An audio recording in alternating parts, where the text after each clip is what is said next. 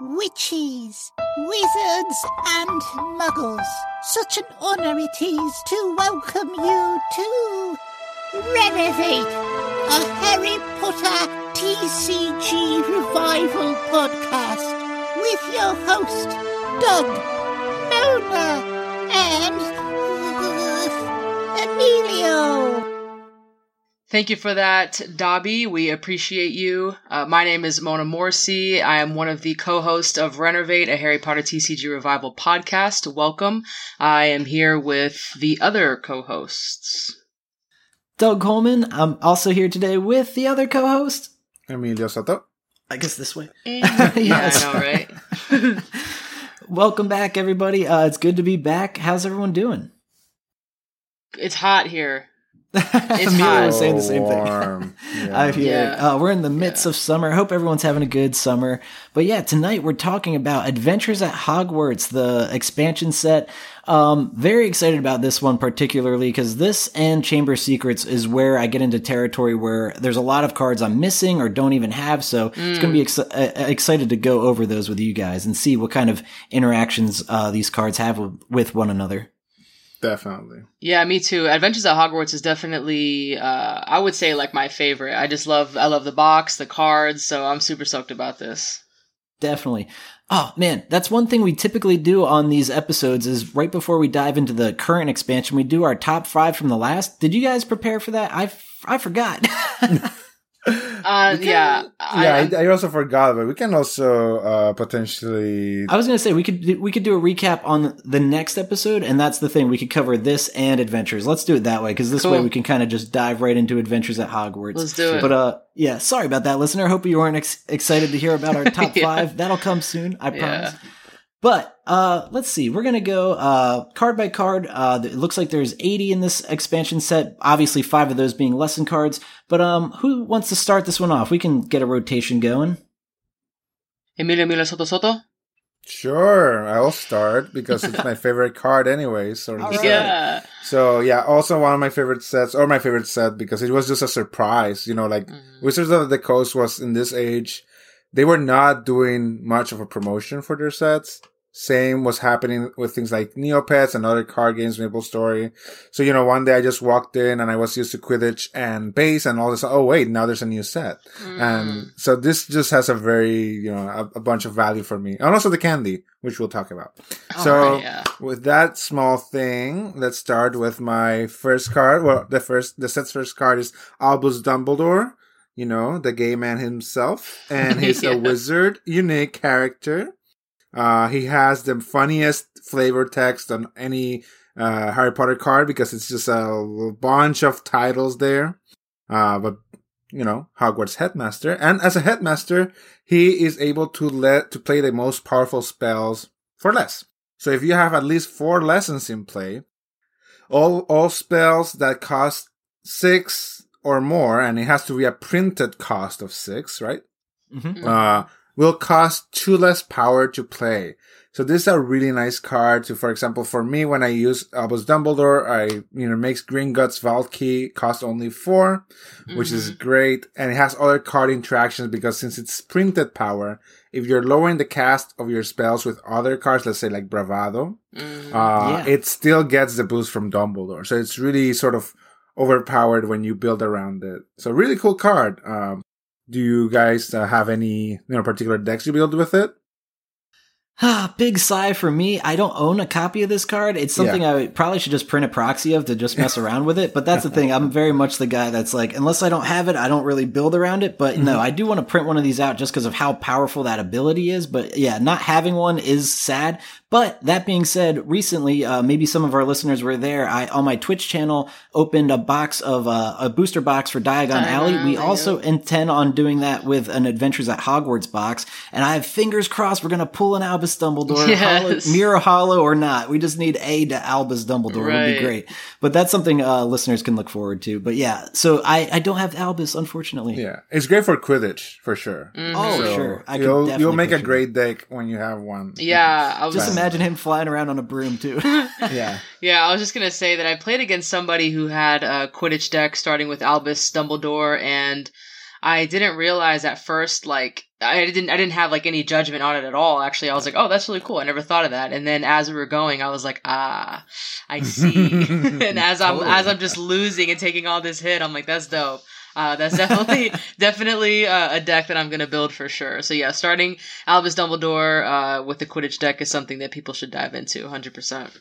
He does it all, and also it was my first rare card from this set. My first pack had a mirror foil Dumbledore.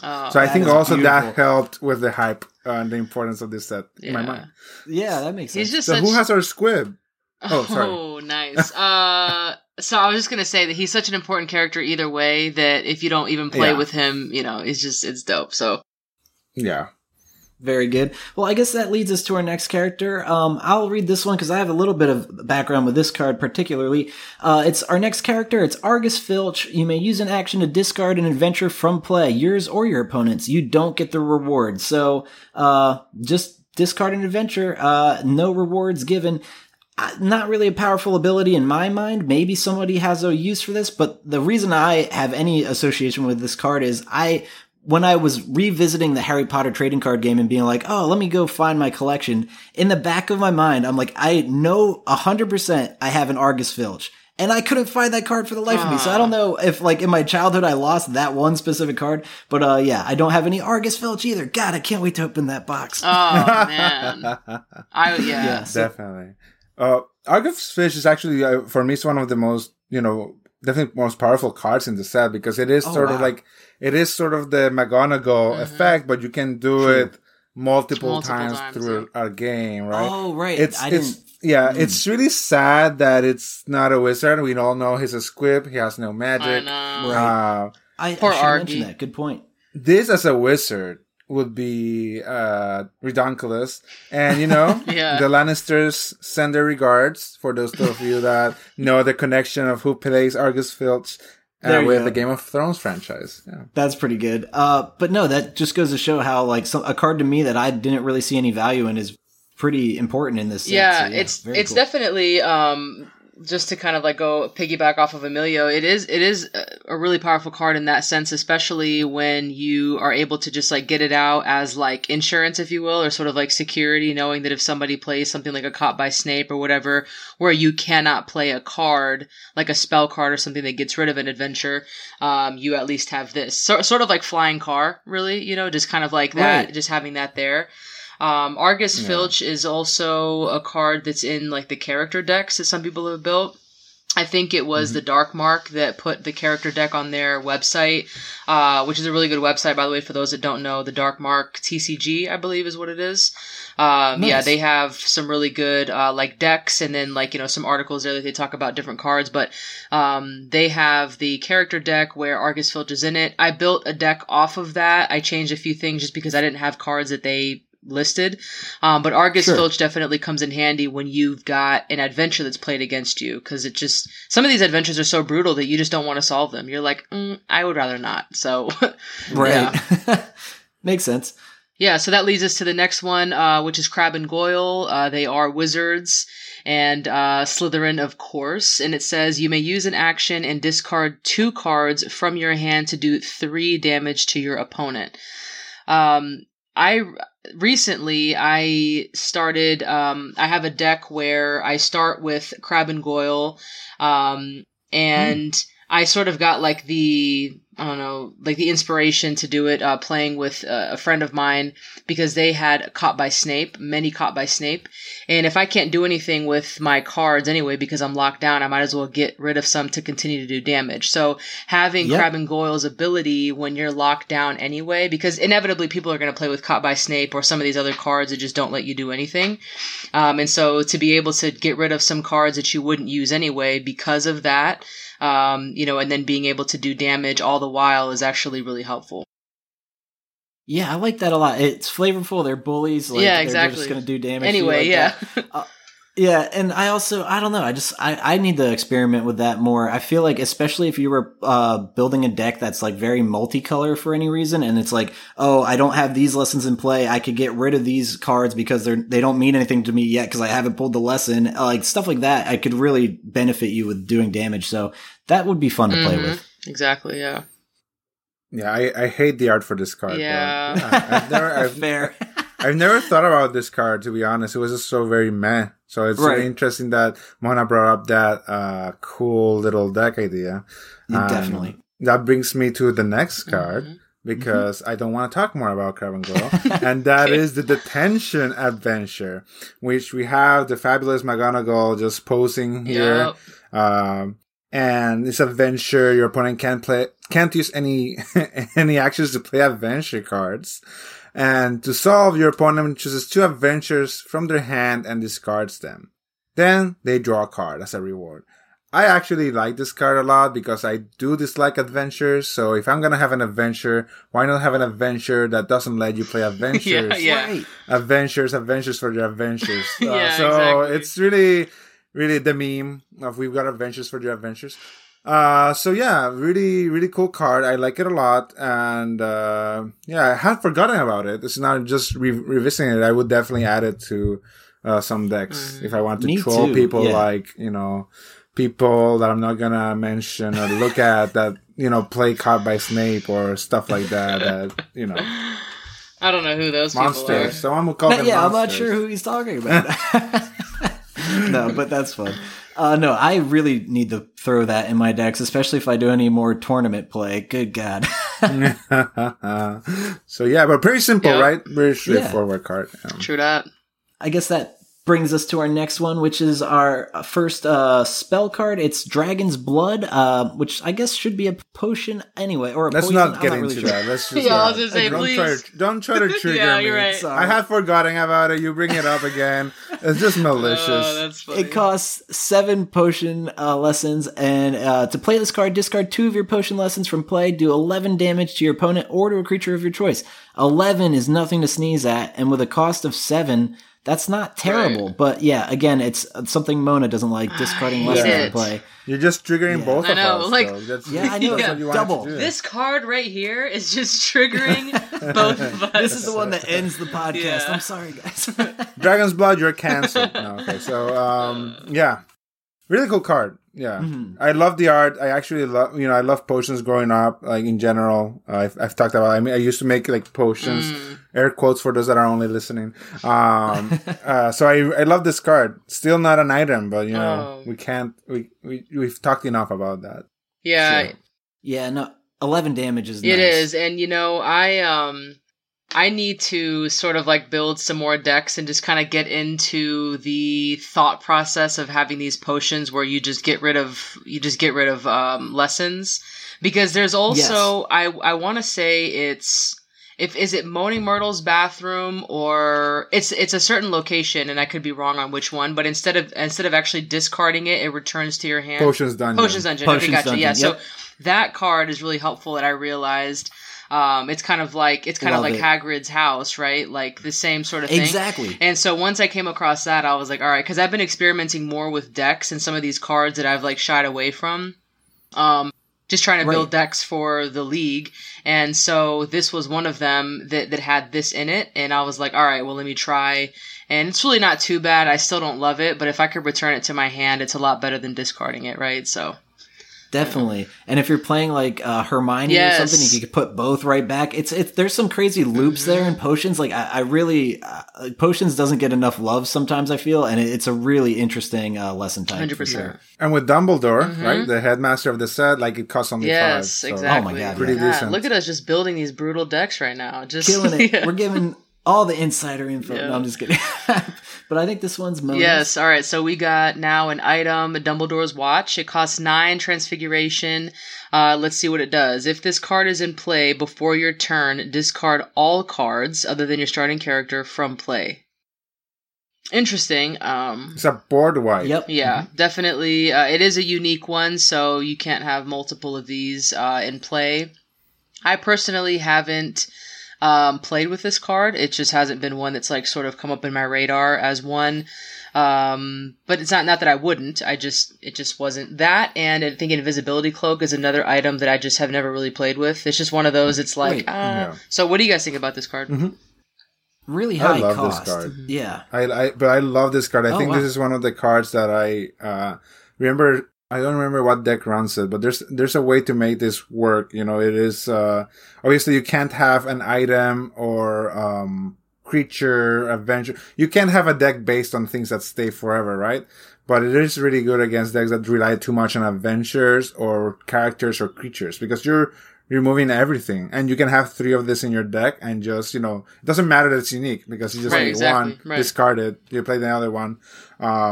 So for me, it's a great card. Even the cost, it's worth it. It's a full board wipe, you know?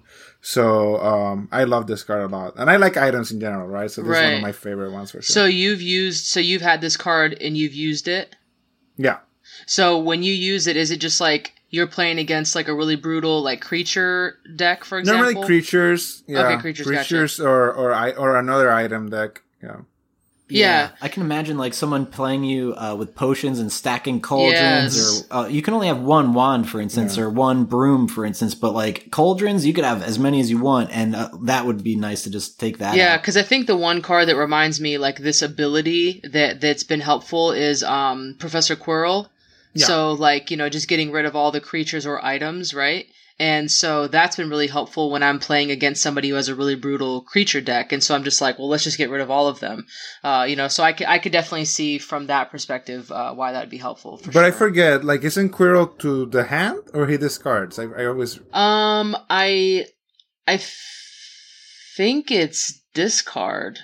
I think it's discard as well, but I could be wrong. I don't remember. I just don't remember. But yeah, board wipes in any game are really useful, right? So this is hard. I think this is the only, like, everything board wipe. As Mona mentioned, there's, of course, Quirrell that bounces or destroys, I guess discards. That's what people remember. There's Spiders, something that from Chamber of Secrets that bounces, all creatures. There's table disaster or something that destroys all table items. Trouble. Yep. But this is the only board where that just hits everything. So okay, so sorry guys, I looked it up just so that we didn't get our listeners confused. Yeah. Professor Quirrell reads, once per game you may return all creatures and items to their opponents to their owner's hands.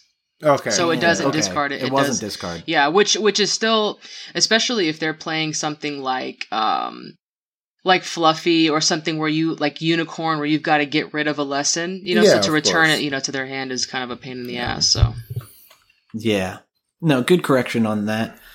I guess that takes us to our next card. Yeah, and that's on me, right? Yeah. I think so. That's we have the End of Year Feast, 4 cost charm spell, and you put 4 adventure cards from your discard pile into your hand. So, of course, really powerful if you're running Fred and George or any sort of adventure heavy deck, or if you're an evil monster that runs 4 Caught by Snape and you want more Caught by Snapes. So, more and more. Who the hell could that be? I don't know. Yeah, I was wondering.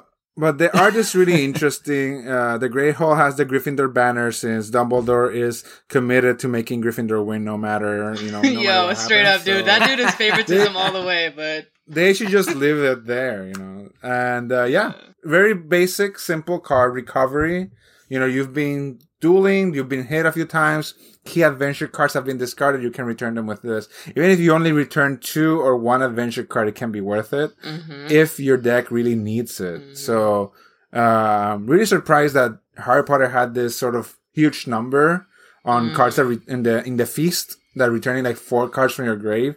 That's something that you don't see in most games. Like in Magic the Gathering, Pokemon, like at most you return 1. You know, and it's so really powerful effects, but the game is really small, so it makes sense. Right. Yeah, but with the cost of 4, that's where it makes me think like you said on a previous episode, like whoever's doing research and development, like how do you get like this card costs X and it does this much damage, but it's like backwards in the other sense. Like in this sense, like 4 to take back 4 from a graveyard, like that's very powerful. I would have at least expected it to cost like 8 or something, but I know what you mean, especially with its partner card, if you want to call it that, with it's the Halloween feast, and it allows you to get 4 lessons, right? And so at that point, you're just like, that's saving you, you know, to some degree. But yeah, really good card. Yeah. So there's that one's for creatures. The Halloween feast is for creatures. That's right. The End of Year is the this one for adventure, and this one for lessons. that I forget the Start of turn. Start of Oh, turn. yeah, start of maybe? term. Yeah, that's what it is. Yeah, sorry. Nope, it's all good. Well, that takes us to our next card. It's a creature. It's a dog. Unique. It's Fang. And oh man, I like Fang in the books, but man, I don't know about this dog. He looks very intimidating. Yeah. Anyway, to play this card, discard one of your rare magical creature lessons from play. When you play this card, do 4 damage to your opponent. I love when creatures do that, like the insta damage as you lay it down. But his damage each turn is 4 and his health is 7. So yeah, unique. You can only play one Fang at a time, but very cool card. Yeah, discarding only one to do 4 damage immediately is actually pretty decent, and then 4 damage each turn. I personally haven't played Fang, but I would. You know, Fang seems to be... He's kind of pricey, because I think there are a couple other creatures that either do, like, 3 damage or 4 damage, and they cost, like, half of that. But either way, you know, right, pretty good. Yeah, 8 is a little much, but like we've said at the start of this episode, if you're starting with Albus Dumbledore, none of that matters. Yeah. Well, yeah, not for creatures, but yeah, for spells. But definitely, you know, it has a lot of health, so it can withstand a little bit. So I think, you know, a part of the research and development of these cards is that they're taking way too much into account the health when there's cards that just discard creatures, right? So the health shouldn't be that big of a, you know, in my judgment, shouldn't be that big of a deal for the cost because you have so many ways to get rid of creatures. Yeah. But it looks like that's where the team was heading, right? Like, oh, it has a lot of health. Let's make it more expensive. Maybe. Yeah. I see. Yep. That makes sense. So, is this me? Mona, do you want to talk to us about slamming into a wall? Yes, slamming into a wall. It is finding the platform. This is an adventure, and the effect is your opponent can't use actions to play location cards. To solve it, your opponent lets you search your deck. You may take up to 2 location cards from your deck, show it to your opponent, and then put it into your hand, and then shuffle. The reward is your opponent may put a lesson card from his or her hand into play. Okay, I mean, I think if you're gonna play this card, it's probably because you really needed a location, and, you know, you just really have to hope that your opponent not being able to play a location matters to them, because, you know, sometimes it doesn't. You know, they're like, alright, well, it doesn't really make that much of a difference. Or, if you want to play a location, half the time it might help me out anyway if we're playing something similar, right? So like you playing like Wand Shop, please go get that Wand Shop so I don't have to use an action to play that and I'm still going to benefit type of thing. So, yeah. Right. I want to add this to my owl decks now because I really need that Ilops Owl Emporium, or else like the owls are just so fragile. Yeah. And I'm sure if I go up against someone that needs Potions Dungeon, they're not going to like that. Yeah, exactly. Yeah. And it's sort of like, you know, you have to ensure that whatever it is that your opponent's playing, that them not being able to play locations matters. So, right, yeah, pretty unique adventure. Yeah, and that's why like it's important. We always remind our listeners like that you design decks. If you want to play with others, I would just design 2 decks that are evenly matched or that have cool interactions. Like, you know, 2 decks that maybe run this adventure and also have a location that is important, right? So you can both play it, and it's kind of flavorful. It's kind of like double standard card. It's like, you can play locations, but I want to get locations. So it is like Mona's saying, like, why are you assuming that the other person will want to play locations? So, yeah, interesting, right? Definitely. We can move on to our next card. One of my favorite cards in the set is the Galleon. I love Wizard Money. Yes, I love it since I had the board game. There's a board game that came with like plastic Wizard Money, like with the same design of this illustration. That was awesome. Expired after the movies, like changing into like normal coins with some weird dragons, right? So. Definitely, I like this money. It looks very magical. And like in real life, if you have lots of money, you can do more things. So the Galleon costs 10 because it's the biggest coin. It's a gold coin. You play it, and then you can only play 1 money per turn. Before your turn, you can discard it if it's in play, of course, and you get 3 more actions. There you go. So yeah, I mean, you get 3 actions. That means that you could potentially do a combo to finish off your opponent. So, you know, if you're gonna get 3 actions, you better have some use to them. we know that we have the better monies in the set, in my opinion, because if you're running Draco Malfoy Slytherin with the items, right? Yep. The one that gives the extra action with the items, then you can really benefit from money, but you just have to be careful of what you're using those actions for. There's also the revival card, the Draco's father, Lucius.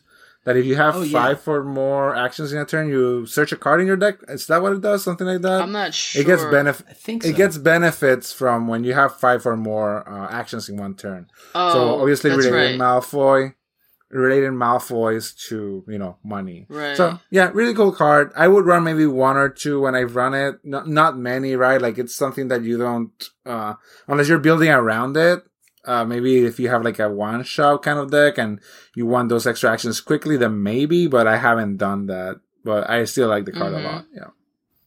Yeah, I do have a deck that is very heavy with wizard money. So I've got like galleons and sickles and all that in there.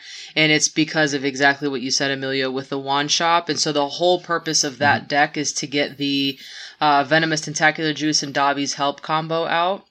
Because they're so expensive, you've got the wand shop that helps with that.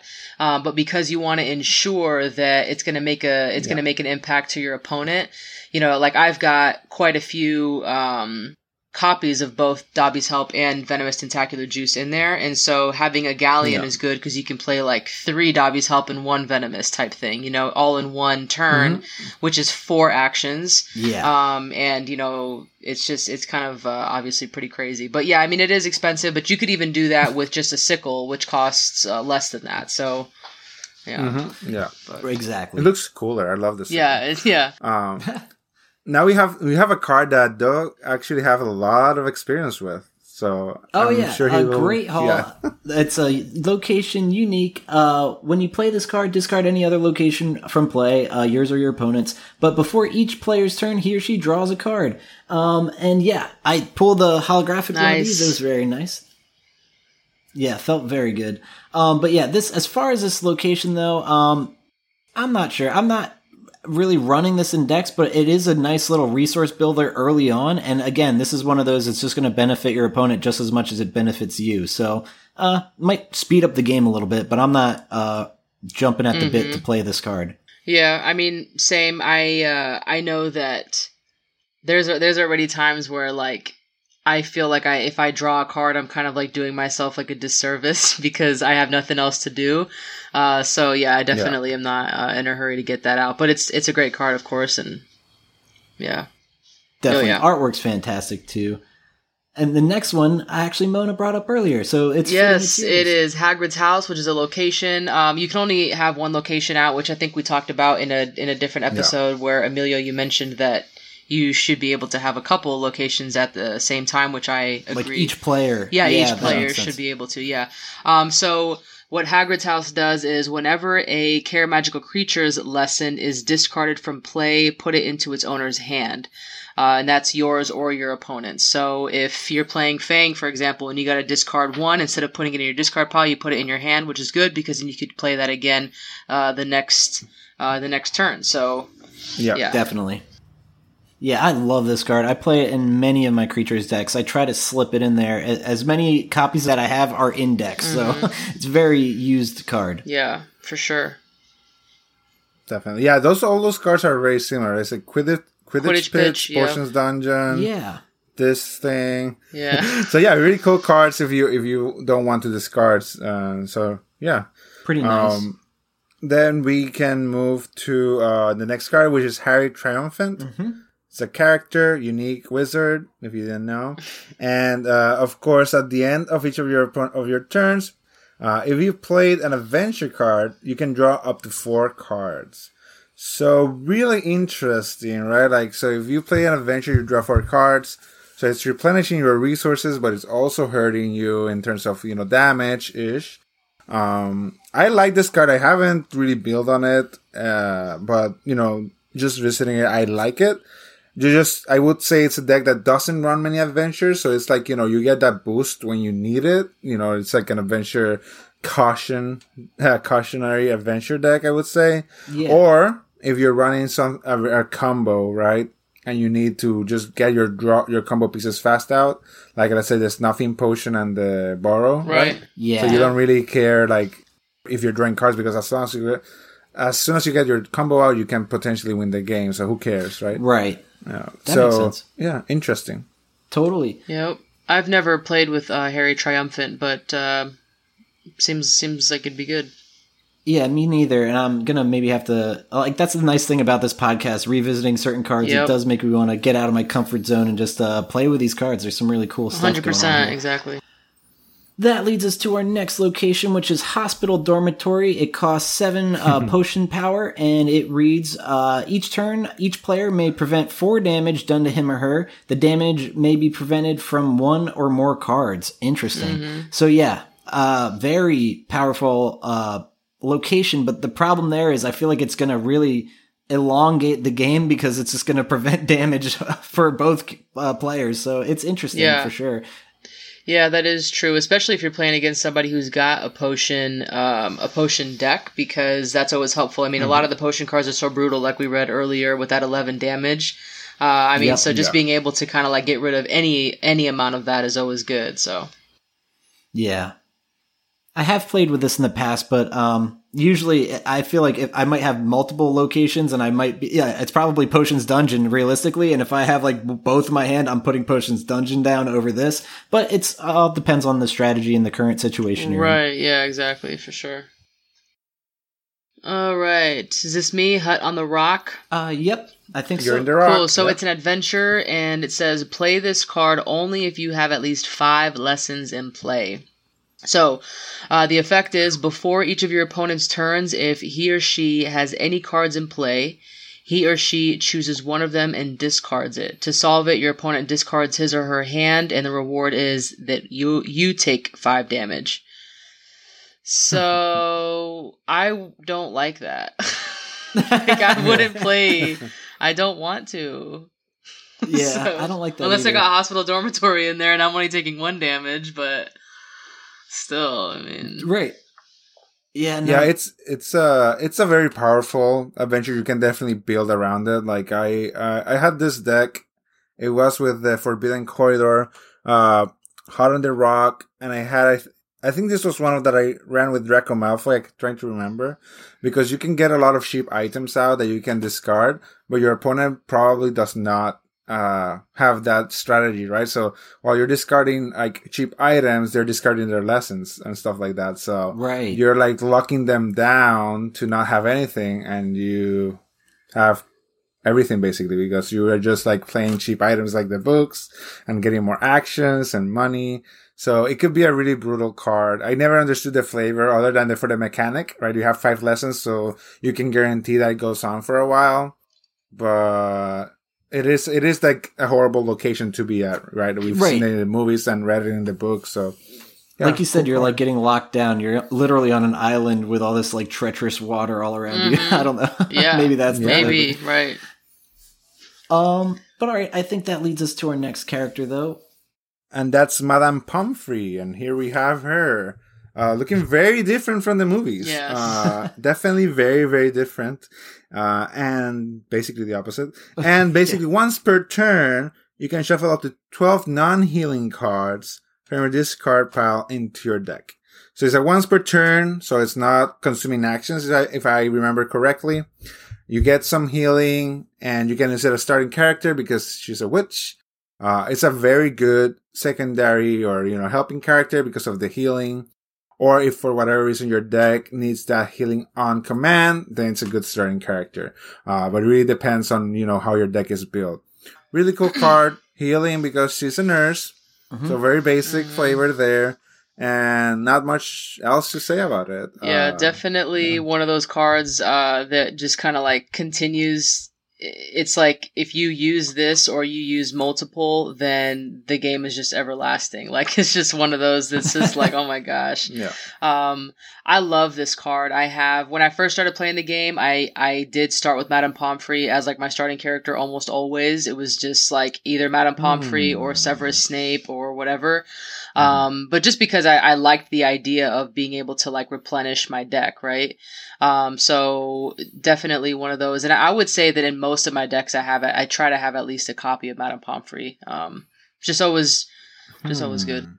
I try to run her in almost all of my Quidditch decks just because of how rare of an instance it is to heal in Quidditch outside of like a Slytherin match and stuff. For sure. Yeah, it's good to have her in there for sure.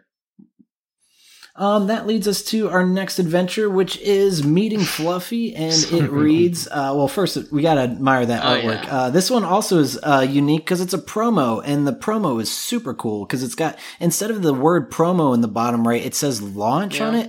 Maybe Mona could elaborate more on that. Yeah, well, the only thing that I really know about it is just that it was, like, it came in this sort of, like, sealed...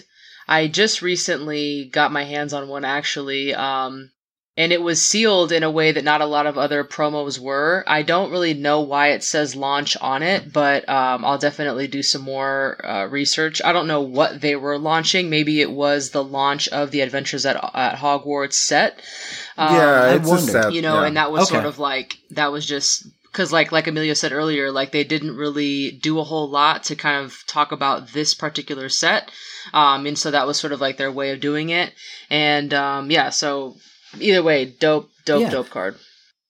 It really is. I love that little unique aspect to it, that it's the only real like launch. Yeah, that's card. The only thing. Yeah. But and just for background, like Wizards does this with all their other games, Magic and even like Neopets. Like they start to adopt this launch promo, which will be given to stores holding the product, either for an event launching the product or just the first people, whatever amount of the cards that were given, that bought a box or some booster packs. Oh, that's so awesome. I think this is one of the first iterations of that.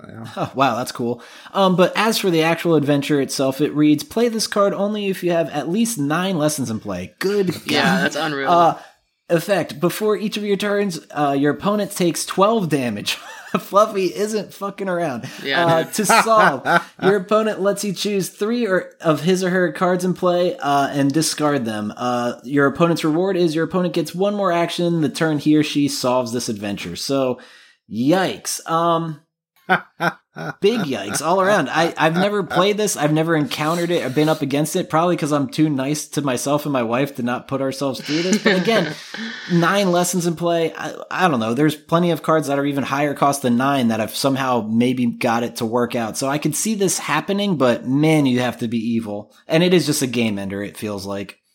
Yeah, it's sort of like, I guess, similar to its creature Fluffy. Fluffy does 12 damage, and so it's just sort of like kind of in line with that, which is just ridiculous. I mean, it is unreal. And now that's another card that I used to play in pretty much all of my character and all of my creature decks back in the day when I was just like, I want to just do the most damage as possible. But playing Fluffy is also kind of a pain because you have to get rid of a few. So I forget how many but yeah, because I haven't. It's 2. Yeah, because I haven't played it. It might be 3, or that might be Willow. I forget. Yeah, but because I haven't played it in a while, because I'm just like, well, whatever. Like, it's so expensive. But yeah, this is just absolutely brutal. And before we continue, just looking back at my guide, because I have written down sort of some things about the promo cards.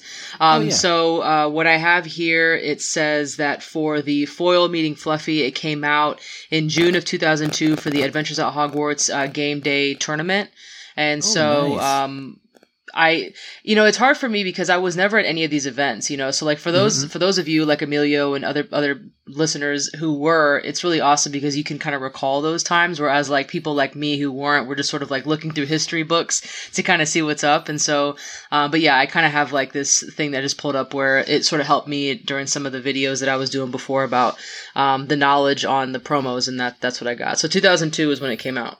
Nice. Yeah, definitely check out that video, listener, on the Into the Flu YouTube. It's a fantastic resource. But yeah, that card's beautiful to behold. The promo especially, it's holographic and everything, just fantastic. But we can move on. Yeah, and just before we move on, we have to sacrifice 3 cards, and I'm guessing that's 1 for each head of Fluffy. Oh, nice. Just a nice detail. Dang, that flavor right there, though. Yep, that flavor. All right, sweet. So the next one we've got is another adventure, Midnight Duel. Okay, so it says play this card only if you have at least 5 lessons in play. So another one of the 5. And the effect is to use an action to play a creature or spell card from his or her hand. Your opponent must discard another card from his or her hand. And then to solve it, your opponent chooses 4 of his or her cards in play and discards them. And the reward is that your opponent may draw 4 cards. So I'm assuming it's 4 and 4, one for each character, maybe. That's in the art of this one. For those of you that are watching, you could see the art there. But yeah, I mean, it's pretty nice. I like the fact that you got to get rid of a card either way. But I haven't really played this often. Whenever I want an opponent to get rid of a card, I always just play Garden Gnome or something similar to that. But right. Yeah. Yeah, I don't have too much experience with this adventure myself, but I do like it. I might have to experiment with it. For sure. How about you, Emilio? Yeah, no, not particularly interested. It's I can see the potential for it. Right. You're doing a lot of damage, to your opponent in one go. Mm-hmm. Discarding resources are basically 4 damage in the terms of draw, right? Mm-hmm. So yeah, really cool. But yeah, I haven't really built on anything around it. Fair enough. We can talk about something I did build around once, and that's the Mirror of Desire. Of Erised. Erised, yes. So the Mirror of Desire is a unique item, cost only 10 transfiguration, very cheap. And then it's like the perfect tutor. So you can use an action, you discard the mirror, and then you can you discard the 5 cards, then you search for 5 cards in your deck, and that becomes your hand. So, it plays on the mirror, giving you anything you desire. That's the name. And just very costly artifact item. But, if you're running something like, Mr. Weasley, so you can discard it, hits for 10. Mm-hmm. You can also just have, if you're using like a lot of items that are high cost, this is the deck I had was with, Dumbledore's Office from Chamber of Secrets and a bunch of items just because I wanted to play like expensive items. So I really like the card, and of course it gets you any combo from your deck. If you have healed before you use its ability, then you're sure that you will get your combo out. But of course it's 10, so very late game kind of thing. Right. I was going to say, this reminds me, I was like, is this the same thing as color changing ink from the previous set? But I just pulled it up. No, that one, you take the cards that from your hand and put them at the bottom of your deck rather than discarding them. So, but even and that you don't search for anything with color changing ink. So here with Erised, you search for any cards. Right. Okay, there we go. Yeah, that makes sense why it's expensive then, because color changing ink only costs 4. Yeah, and then like he was saying that it's obviously the Mirror of Erised. You spelled Erised backwards. It's desire, so you get whatever cards you wish for to get that combination. So yeah, it's definitely a really, really unique card. One that hasn't really come up on my radar, but definitely worth it. I mean, especially if you're if you kind of have the ability to somehow play cards for less, type things. So, like if you've got charms and transfiguration, then maybe you can kind of get this out. Or like you said, Emilio, if you're playing with Arthur Weasley and you just get some damage in before you get the cards that you want, that's always helpful too. Totally. Well, that'll bring us to our next character card. It's a ghost, actually, unique. It's Peeves, the Poltergeist. Once per game, you may discard your hand and then draw 7 cards to make your opponent discard his or her hand and then draw 7 cards. So, interesting character. You can't start as Peeves, but I'm sure in a character deck it would make sense. I haven't encountered this. I don't think I own a copy of Peeves, so that is probably why. Yeah, really powerful card. It's really nice to be able to damage your opponent for 7, basically. You replenish your hand as well. It's a ghost, and it's the most controversial character, I think, in the Harry Potter series, because it wasn't included in the movies, and it's like sort of important in the books. Yeah. So, What about you, Mona? Where do you use Peeves? For Peeves, I have a couple copies of Peeves in that character deck I referenced earlier. It's just sort of it has been helpful for me, but even though I play him, I don't use his ability as often. But I have before, and it's definitely been helpful, especially like you said, just kind of doing that extra damage to your opponent too, is helpful too. So, yeah, and that is a good point. It is sort of I guess controversial because like why not include him? I mean, we can go on for ages about like what they didn't include in the movies, but he does play some pretty critical roles for sure. So totally interesting choice or interesting omission rather. Mm-hmm. And now you get the jelly mess, Mona. Talk about the jelly mess. Okay, Philosopher's Stone is an item. It's healing. It's expensive. It costs 15. And it says, you may use 2 actions to discard this card from play to put all lesson cards from your discard pile into play. Then shuffle all non-healing cards from your discard pile into your deck. When you build your deck, you can only put 1 Philosopher's Stone in it. So, this card's nuts. It is nuts, but I also am like, okay, if you've got 15 to play it, then what exactly are you needing all those extra lessons for from your discard pile? You don't, and okay, so that's the funny thing about it. I've only practically ever got it in play once, and it is so funny because it was very late in the game. I did the healing where like basically everything but my healing cards are now in my discard pile, and all lessons that were in my discard pile are now in play. I had like 30 odd lessons or something at that point. So at that point, it is overkill for sure. But the idea really is just to heal all of the cards that were in your discard pile. It's just like there's no way at that point I think you could possibly lose. It would be interesting unless someone pulled like their last card was like the Snuffling Potion Burrow or something. Yeah, so nuts. Like, well, they should revisit so Doug has the game on his channel, right? Yes, on, it should be available as a VOD. So it was recorded, and I think he almost lost. It was close.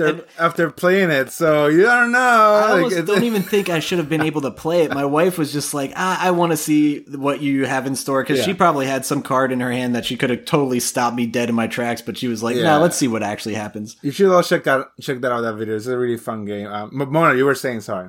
Oh, no, I'm just like, because I haven't played Philosopher's Stone, and anytime I've ever come across it to just like see if it's worth putting in my deck, I'm always stuck on that one part, because I'm like, well, wait, like, because what's the most expensive card in the Harry Potter TCG if it's not going to cost 15? No. Like, this has to be one of the most expensive. I think it is the most expensive. It is. Okay, so if there were a card that were more expensive than this, then I would understand getting your lessons out and putting them in play, or not in play, but hoping to put some more in play. But because of how expensive this is, you can play anything if you have this many lessons. So that's why I guess I'm just like, so I do understand the healing part for like, non-healing cards, etc. That I get.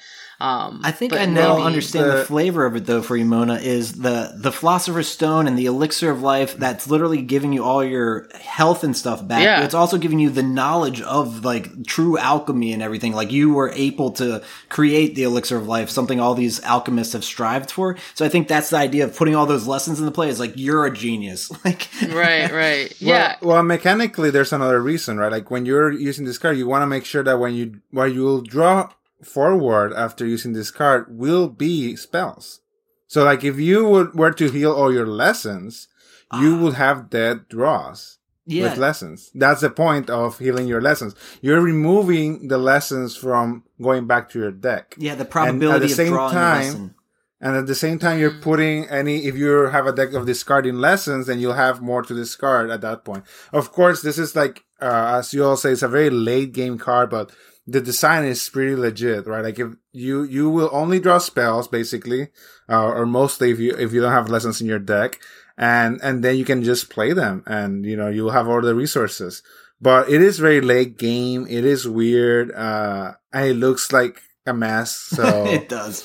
Yeah. Yeah, yeah, that, I I mean do that like does the make card. sense. Yeah, maybe I'll just have to try to like build a deck around hoping for this, and then I'll just sort of see how it plays. Because until I do that, I don't know if I'll. You guys both make great points, and it makes sense. But like for me to actually play it and experience what you said, I've got to just put it in a deck. Yeah. So. Makes sense. Cool. Very good. Well, I So think now we that's- have Potions Dungeon. Yes, we've brought this up already. Tell us about it, Emilio. So it's just, it's another one of those locations that recycles lessons. It costs 3, it's Potions Dungeon, and this one's for potions. So every time you discard potion lessons, they go to your hand instead. So, we have all these potions like Dragon Bloods is the most recent that we've discussed, that discard lessons and do damage, and this returns them. So if you're playing Hermione Granger, for example, from the first expansion, you get to just, return with one action, you put 2 of the lessons back. So it's a safety thing for those potions deck. And also Dog has, a few games recorded that he uses, the Potions Dungeon in the Absolute Silence, almost better than Silence podcast. Sorry. Yes, it was. Nice. I definitely used the Potion Dungeons in a couple loops on that channel. So definitely check that out if you want to see how to do that yourself, or just play yourself. You'll figure it out. The Right. next card, though, is Quidditch Cup. This one's kind of pricey, too. 9 Quidditch power. It is an item. It is unique. It's pretty and shiny as well. Once during each of your turns, when you use an action to play a card that needs Quidditch power, you get 1 more action that turn. I don't know why I'm not playing this card in my Quidditch decks. I probably should. It's So pretty expensive. nice. Yeah. But yeah, I think that's what's scaring me away is that 9 cost. A lot of things, like if I'm lucky to even get up to 9 to play like my Nimbus 2001 broom, like that rarely ever happens, let alone something like this. So, but again, if I'm starting off a Quidditch deck as Albus Dumbledore, things might be a little easier. Yeah. But this is an item though. I always forget you say that's for spells specifically. Right. Yeah. Yeah, I do like Quidditch Cup. I've had Quidditch Cup in a couple decks, Quidditch decks. It definitely comes in handy, but like you say, it's kind of expensive. But just sort of like one of those things. But more actions is really important, in this game. So Oh yeah. yeah, it definitely evens it out. It does reminds me of if you ever gone to a Thai restaurant. Yeah. Thai restaurant bring you the rice in like this silverish like little base. It does look like that rice pot. Right. Nice. If you've eaten, you've seen it. Yeah. So yeah, but beautiful card. And this reminds me why I love this set. I just love big items. Oh yeah. There's the stone, the mirror, this thing. I just love items in general. So yeah. Yes, now we've got another location, which is another very helpful card for your Quidditch deck. It's called Quidditch Pitch. We did mention it earlier. Spell cards that need Quidditch power need 2 less power to play. And it says you still need at least 1 power that matches. So you need at least one to play that Quidditch card. So this is extremely helpful, especially if you've got this as well as Albus Dumbledore as your starting character. Can definitely come in handy, and just really good overall. This is one of those cards that, like, if you're gonna have a Quidditch deck, you should probably have a Quidditch Pitch in it. Definitely. Yeah. At least just in my very opinion. handy Yeah. location. And it's so low cost. It's like easy to get into play early on. I love this And location. it's very helpful. Too yeah. handy. Yeah, Yeah. true that. True that. Ugh. Well, let's move on with unfair cards, I guess. Shit. So One of my favorites, and it's unfair. I mean, I love the card. Yeah. It's still super unfair for the cost for what it does, Yeah. right? It's kind of crazy. But I think the assumption here is obvious. The designers of the game knew Quidditch was overpowered, and I think a location like this allows everyone that's playing Quidditch just to get a benefit. So yeah, that's great. But then we'll move on from Quidditch. The most powerful magic in Harry Potter world is Quidditch. I don't know how I feel about that. And then we go to an adventure, which is riding the centaur. Harry's riding a big, muscly centaur. Happy Pride, everyone! Yeah. This picture is very sort of erotic. That's I don't right. know why. Yeah. But, that horse is buff. Yeah, that's yeah. Yeah, we don't shame kinks in this podcast, but it's really interesting picture. Moving on from that, it's an adventure. As I said, the effect is that it prevents all damage done by your opponent's creatures. Whoa, so that center is daddy. He's protecting you from other creatures. And then to solve, your opponent chooses 4 of his or her cards in play, which is kind of disgusting, and returns them to their hand. So it's not as bad. And your opponent your opponent's reward is that they draw a card. So Daddy Center, he flies you away, moves you away from the harms of creature with his big manly chest and arms. But then your opponent can return things to their hand, and apparently Daddy gets tired and goes away. So very, very, very interesting card. I think Mona uses this card, if I'm not mistaken. I love this card. Yeah. Yes, I definitely use this often. It's definitely in like all of my creature decks, or even like Transfiguration, because oftentimes, whatever, it just comes in handy if I end up playing against a creature deck. And just, I mean, even though they're not discarding those 4 cards, just returning them to their hand, like we mentioned earlier, is also a pain in the ass, because you gotta make sure you have those lessons to put them back, or, you know, whatever the case is. So I love this card. So you just see them like stacking up creatures and they're not doing anything to you. It's like, you can put all those owls and gargoyles if you want, but I'm just chilling here. Well, that is fun. Yep. Love it. That's a great card. The art's fantastic. Oh, yeah. Absolutely loved it. This is actually one I feel like I pulled as a kid when I had an Adventures at Hogwarts pack at one point, and I was like, man, this is a great card. 100%. There you go. That leads us to our next character, though. It is Ron the Brave, Gryffindor unique. At the end of each of your turns, if you played an adventure card that turn, you may search your deck. You may take a character card from your deck, show it to your opponent, and then put it into your hand, then shuffle your deck. So, kind of like the other Ron, where you could play a character with 1 action rather than 2. He's very oriented around getting characters. Not sure. I guess we talked about it previously, where it's like he is Harry's best friend, so he's got all the connections there, I suppose. Yeah, I know, Mona, you have your character deck, which I think is with the other Ron, right? The Ron that makes character cost 1. Yep. But does this come in handy in a character deck? It does, but the problem is, you can't have both Ron. Ron. Yeah, you know what I mean? And so it would, but you couldn't play. So like, unless I started with this one instead, but I do start with the other Ron, because like you said, Emilio, you can just get one out with 1 action instead of playing with both actions.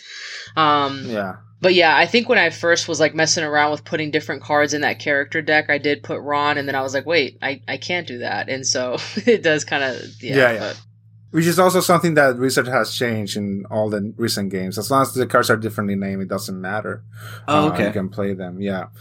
Which, once again, does make sense when you have a small card pool. For those of you listening, if you're playing at home, you can make your own home rules. So totally think about that. And I hate this card with a passion, because I am stupid and I ordered like 4 times trying to get the mirror foil version. Oh, no. I ordered the Chamber of Secrets one.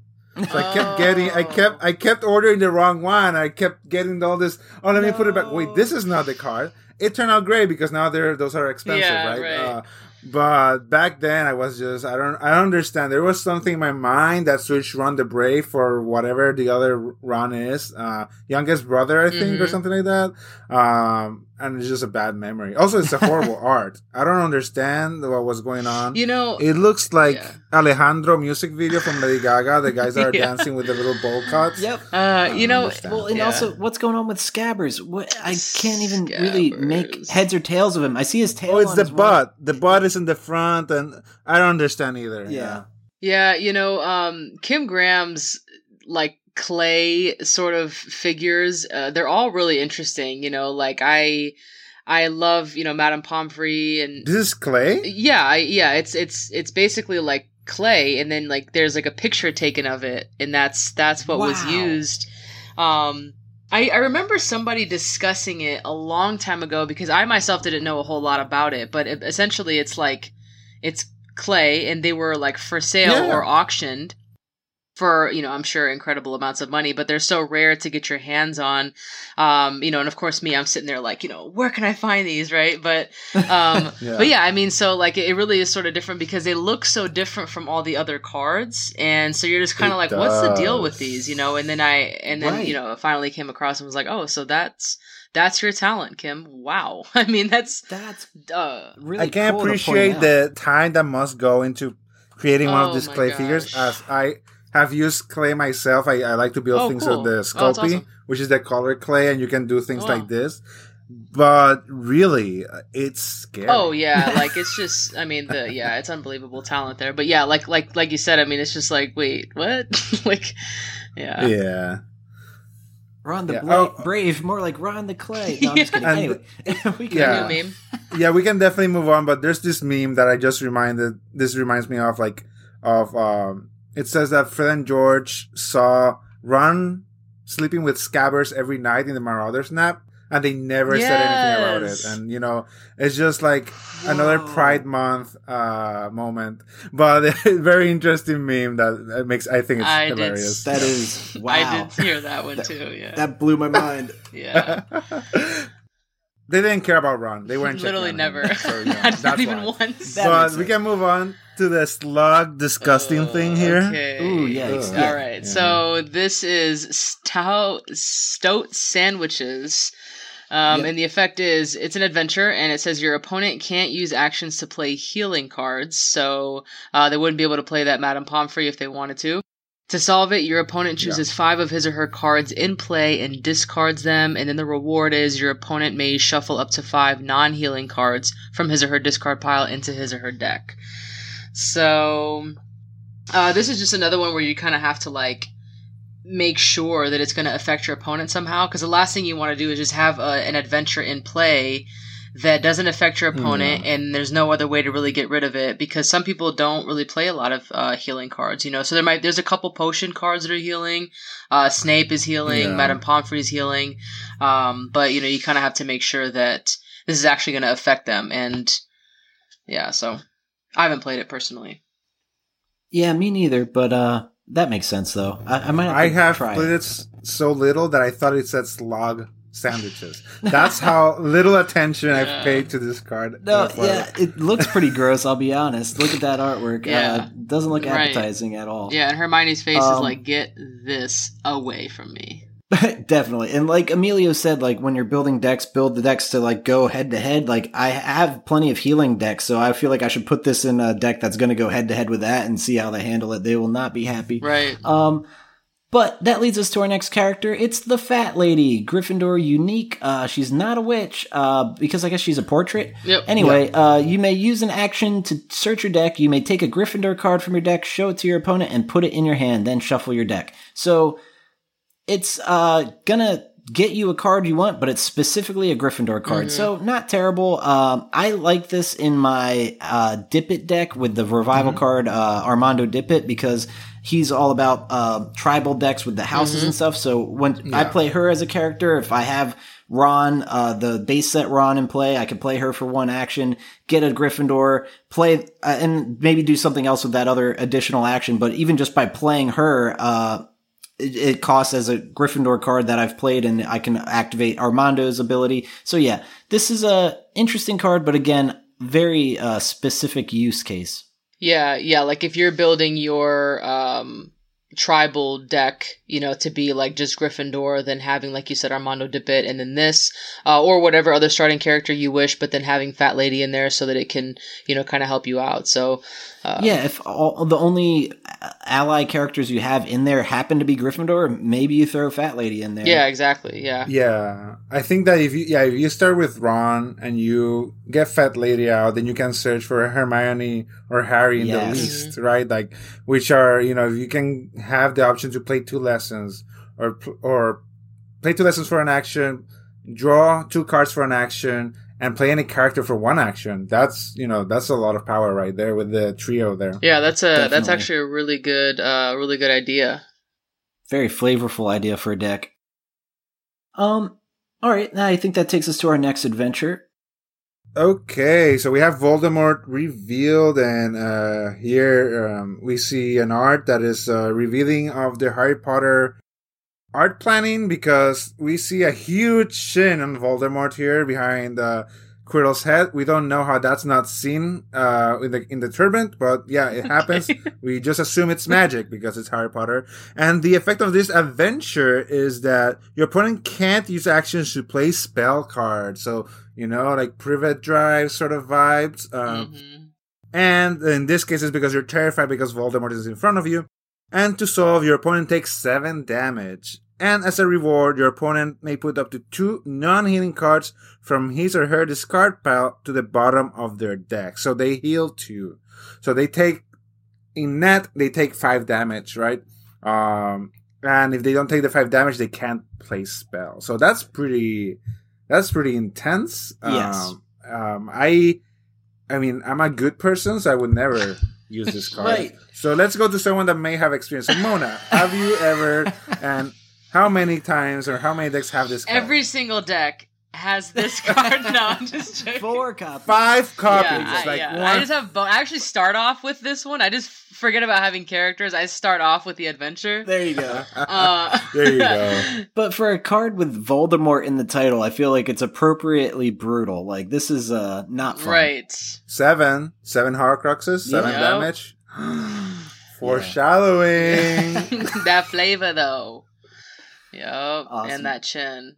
100%. No, but in all seriousness, have you all used I this have. card? You totally called it. I did. I was joking, but you have disappointed me once again.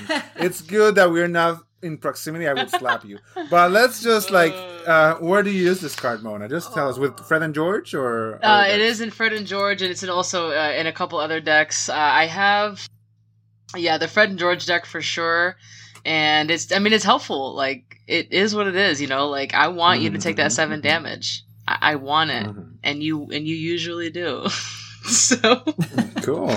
It just helps. It works out.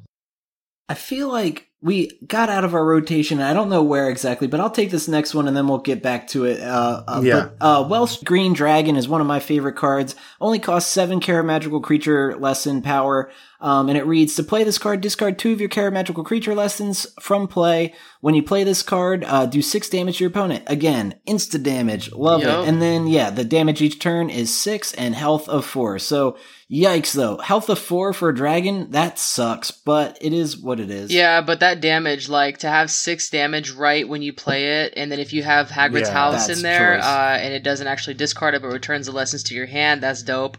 I have had this played against me, and I hate it. Steel Claw. Steel Claw too, yeah.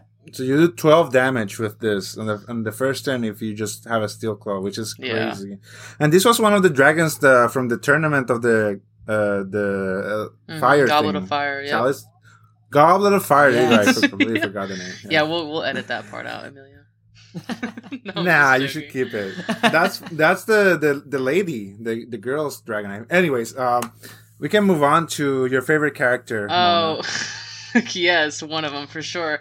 5 points from Gryffindor. It is an adventure. To play this card, you must have at least 5 lessons in play, so it's all this 5/5/5. The effect is your opponent gets 1 fewer action on each of his or her turns. Even the turn the adventure is solved, this would mean that your opponent has fewer than 1 action, then he or she still gets 1 action. So if you played like a spell or something that said you get 1 action in the turn before, then they still at least get 1 with this. To solve it, your opponent chooses 5 cards from his or her hand and discards them, and then your opponent's reward is that you take 5 damage. So definitely sucks for sure. Cool thing about this one is that it also comes in a foil promo, this one specifically, and I guess it was in select bookstores that the promo itself was given out for the Goblet of Fire paperback release. So that's pretty awesome. Cool. And it also came in with a insert, and I think it's the black insert that was actually pretty unique. I didn't see it often, and it's like a black card, and it has like the Harry Potter TCG on it, and then it says, what does it say? I'll pull it out and then but it's it was pretty cool. It definitely has a foil version of this for the promo. So very cool. That's fun. It has Snape lecturing Harry and Ron, basically. Yeah, I was gonna say that artwork. I love the frown on Ron's face. It's just so like, oh, damn it. Yeah. Find the magic in you. So then we can find the magic in you is what it says. Yeah. Oh yes. Yeah. Okay. So now we have a spell that we all know and love. It's Alohomora, cost 4 charms. The art is very basic. There's a door being opened with a wand that's shining. And it lets you search your deck for a location or adventure that goes to your hand. So this is a tutor spell.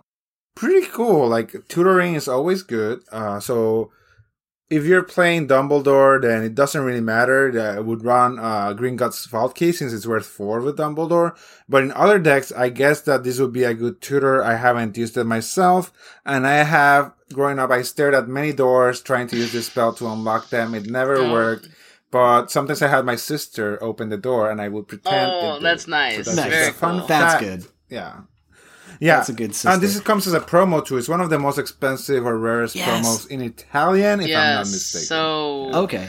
It's one of those, it's like, I don't know, it's like approaching like 50,000 or something. So it's either like that or a house, whichever one you prefer. Yeah, but definitely definitely a unique one for sure. Yeah, one of the promos I'm missing for sure. That one and the 5 points from Gryffindor. But alright, that leads us to our next potion. This is Baneberry Potion, costs 3 potion power. It's a spell, obviously. To play this card, discard 2 of your potion lessons. I'm triggering you both again. What's up with this? Seriously. Do 8 damage to your opponent or to a creature of your choice. So this is Dragon Blood Light, apparently. Yeah. But it's still, you have to discard 2. Yeah, that sucks. suck. But it costs only 3, so I think that's why. Yeah. Yeah. That's true. I guess. But yeah, 8 damage and the option, pretty nice. Yeah, I mean, it could be used like at the beginning of play where you just want to straight up do some damage, or if you have like sometimes like me, like I'm playing against my opponent that just loves to get rid of my lessons, and so they'll like discard lesson after lesson, and so if this is one of the ones that you've got left, then hopefully it can be like a game ender. It's not a lot, but right. I mean, it is a lot, but it's not a lot compared to like Dragon's Blood or something like that, but 8 damage sucks, so... Definitely. Yeah. Okay. So we have another Dark Arts card. Yeah, so next would be a spell, Bludger Bop, and it's Quidditch, so it says your opponent chooses one of his or her cards in play and discards it. Then, if he or she has any cards in his or her hand, he or she chooses one of them and discards it. That's one of the things about Quidditch cards, is like, it's always... They shouldn't exist. Yeah. It's always like, it does this and this, you know, so it's like, it does 5 damage, and if your opponent has any cards, you know what I mean? It's like always something just because of how brutal it is, and so of course that goes with the flavor, because it's the game that keeps on giving, I guess. Yes. Nah, the flavor is that R&D was, like, someone in R&D was a Quidditch fan. 100%. I think that's the only, like, real flavor. Yeah. That makes sense. Nah. It's true. Like, the flexibility of the game of Quidditch. I do think that that's sort of the flavor of these cards being able to do different things, because it's like a quick thinking kind of game. True that. Right? And now we move to one of my favorite adventures is Candy Card. Same. And, I mean, because of the art and the name. So, you know, to play this, you have to have 3 lessons in play. Then, before each of your opponent's turn, he or she draws 3 cards, and then they choose 3 cards in their hands and discard them. So, they're taking 3 damage and discarding 3 cards from their hand. So, you know, net, they're not really drawing cards, but they are refreshing the types of cards they have. Sort of like, if you had like a huge card of candies and choosing what you want to buy. Apparently you try them here too. And the thing is that to solve, your opponent takes 10 damage. And then your opponent draws an extra card because, that's nice, right? So you draw 3 cards because of this card's effect. This card, then you take 10 damage, to solve it, and then you take 1 more damage, and in the effect of drawing a card.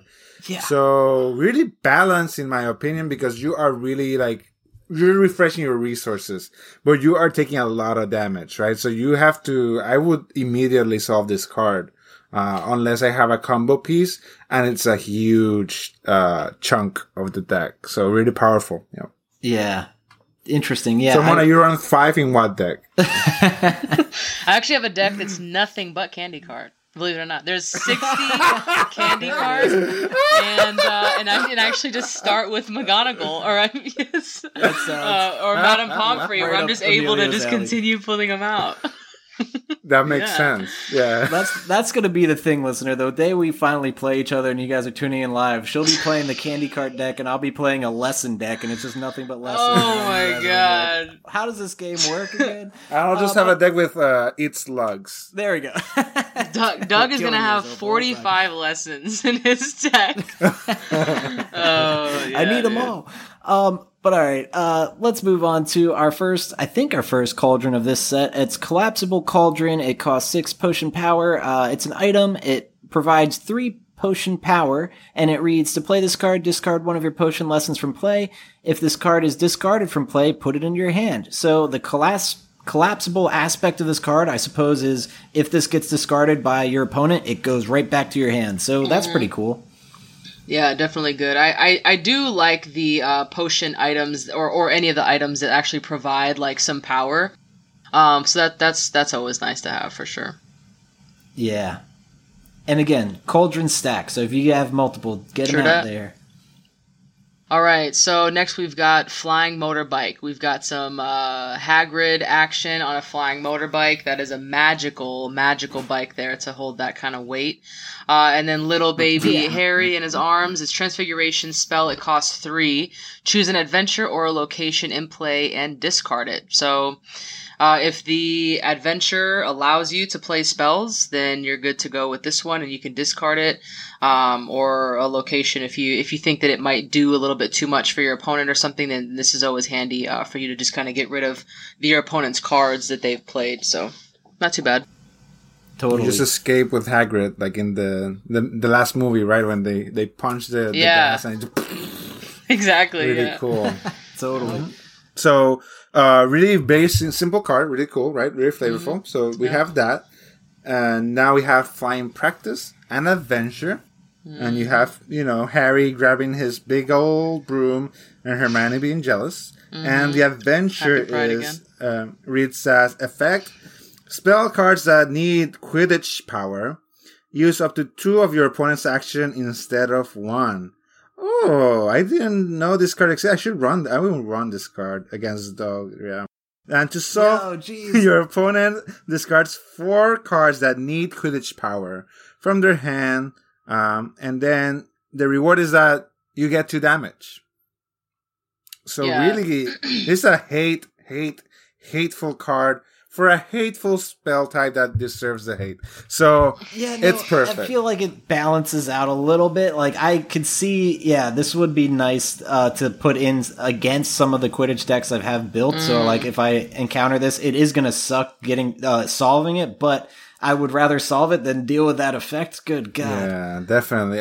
I wish there was a card that turned all your opponent's card into Quidditch identity or something like that. In addition to their other types, like that's in other games. Yeah. Just to be able to trap them in this kind of loop. So really, really cool.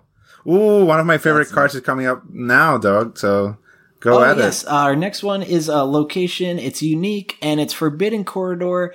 Look at that art for Fluffy. That is intimidating. And I'm pretty sure there's alternate artwork, which we'll talk about shortly. But before each player's turn, he or she chooses one of his or her cards in play, and discards it. At the end of each player's turn, if he or she has no lessons in play, discard this card. So you're slowly just depleting everything in play. 100%. Both of you, one each turn. So that is interesting. You'd have to be sadistic to play this location. I know Amelia says it's his favorite. I've never played this because I don't like the idea of losing my own lessons. It's like I feel like you're just setting yourself backwards, and it's because you're in a location you shouldn't be in. Yeah, this is one that I really haven't played a lot, but you were right about. So the promo is like an alternate art, which I do have right here. Yeah. So it's kind of like a more. It's actually a really popular art that we've seen like on some of the older games and stuff. I think, Amelia, when you were growing up, you've seen this probably often with the puzzles and all that kind of stuff. Yeah. You've got the trio and Neville there kind of facing off to Fluffy. So really, really cool alternate art promo, but the card itself I don't run often. Amelia, you like it though? I love this card. And for our listeners that are just listening and not watching, of course, Mona did not just pull the card. She pulled the card sealed in whatever it came in. So I just want to make clear that, she is very special and she has a great collection. Harry Potter League 2002 of September is when these came out. You can hear the plastic like being like done away with as time has progressed. But yeah, so I love these guys. Well, I kind of lost the train of thought, but yes, I do play this card. As I said, like in other games, in Magic the Gathering, I play black and white. And one of my favorite strategies is actually a strategy that most people hate, and it's called stacks. And that means that you are limiting everyone's resources.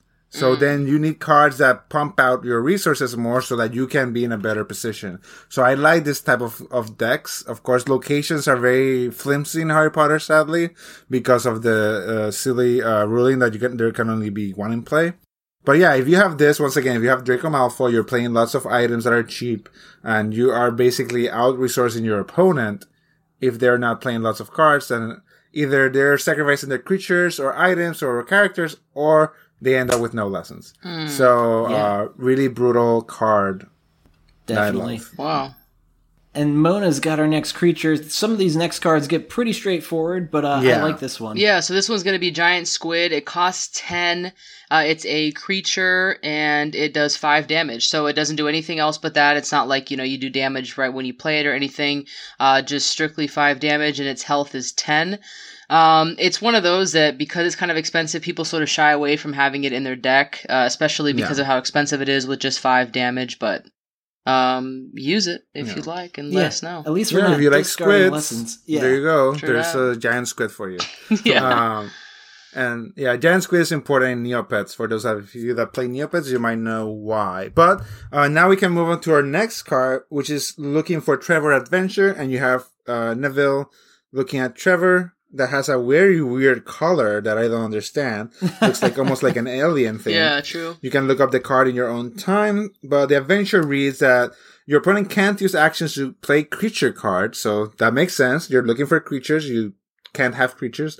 And to solve, your opponent chooses 2 of his or her lesson cards in play and discards them, so they get back a little bit. And if they're running creature, they might have a low lesson count because they've discarded some maybe. And then your opponent's reward is that your opponent can search his deck, and they may take a creature card from their deck to show it to you and put it into their hand. Then they shuffle their deck. So they get to tutor a creature. So they're looking for the creatures. They can't find them. When they do, they have to discard their lessons, and then they can search for any creature in their deck. I wouldn't play this card, to be really, really honest, because they're allowing your opponent to search for a creature that might be like what they need. I just don't like that. So I don't think it's worth it. Yeah. You're initially preventing them from playing creatures, but then they solve it and then they get the creature of their choice. It's kind of like that's a serious reward. Setting them up. Yeah, that's like the best type of reward that doesn't really benefit you. It like just pauses whatever is going to come from that creature for a little bit, but it's going to come because you're allowing it to. So it's like, nah, I don't think so. Just delaying the inevitable. Right. No thanks. Yeah. And now we have one of Doug's favorite cards. So I do love this card. Tell us about it. To build more like gargoyle decks, I think we only have 2 gargoyles available, but this is Marble Gargoyle. It only costs 5, care magical creature, and it reads, when Marble Gargoyle does damage to your opponent, if he or she doesn't have any creatures in play, it does 3 more damage to him or her. So that is awesome. But let's say they do have creatures in play. The base damage each turn is 2 and a health of 3. But like we said, if they don't have creatures in play, this guy's doing 5 damage each turn. So it's very handy. Yeah, I do like the gargoyles, and marble and sandstone, which we'll get to. But yeah, definitely nice. Super cool. Yeah, great card. If your opponent doesn't run creatures, or if you have a strong control over the creatures that they play, right? So really nice card.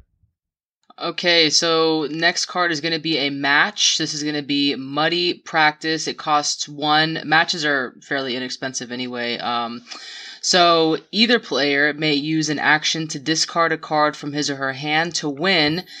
Discard 5 cards from your hand in this way, and the prize is the winner does 10 damage to his or her opponent. So I like matches. I think that, especially when paired with Catch the Snitch, it's always good. You play it and... or no hands. Yeah, yep. Yeah, this is good. It's a nice one. I personally haven't run... I don't run this particular match, but I like all the matches in general, so... This one's weird to me because I feel like you have to spend an action to play it, And then you might spend your next action to do one of those 5 discards.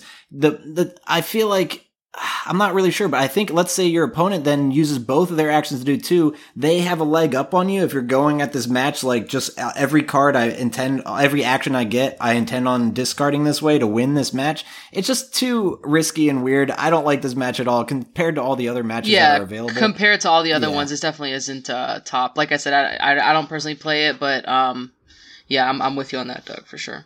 Interesting, though, for Definitely, sure. yeah. The 3 millennia long match is better, for sure. That match. And then we can move to the purple firecrackers, which has Dumbledore celebrating Pride again with sparkles that are purple. Yeah, it's sparkles. And everyone's confused because they didn't know he was gay.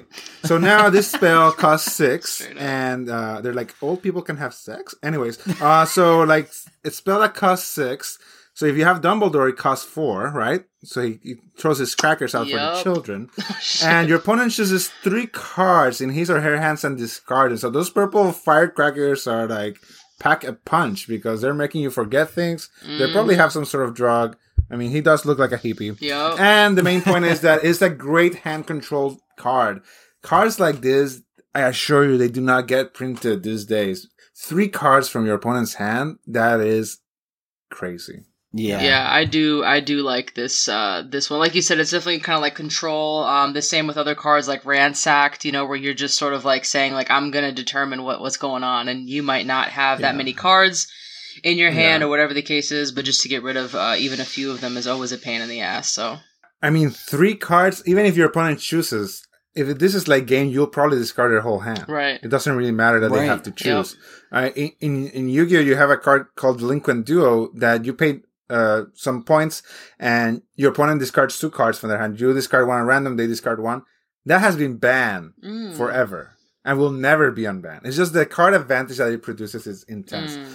So I don't know. I would play this card if I was running Draco Malfoy from the first set, right? Like you're also discarding things. So yeah, Dumbledore does it again. Really powerful. Yep. Very powerful card. So what's the next one? That takes us to our next adventure. Yep, this is Running from Filch. Pretty interesting artwork as well, but it reads to play this card only if you have at least 6 lessons in play. The effect is your opponent can't use actions to play lesson cards. To solve, your opponent discards his or her hand, and your opponent's reward is your opponent may draw 3 cards. Pretty basic adventure. Having to cost 6 makes sense for what it is, because if you're like you have to be at least that far into the game to prevent your opponent from playing lesson cards themselves. I don't play it. I don't have too much experience with it, but it's a solid adventure. Yeah, I run 15 of these in my deck. I'm just joking.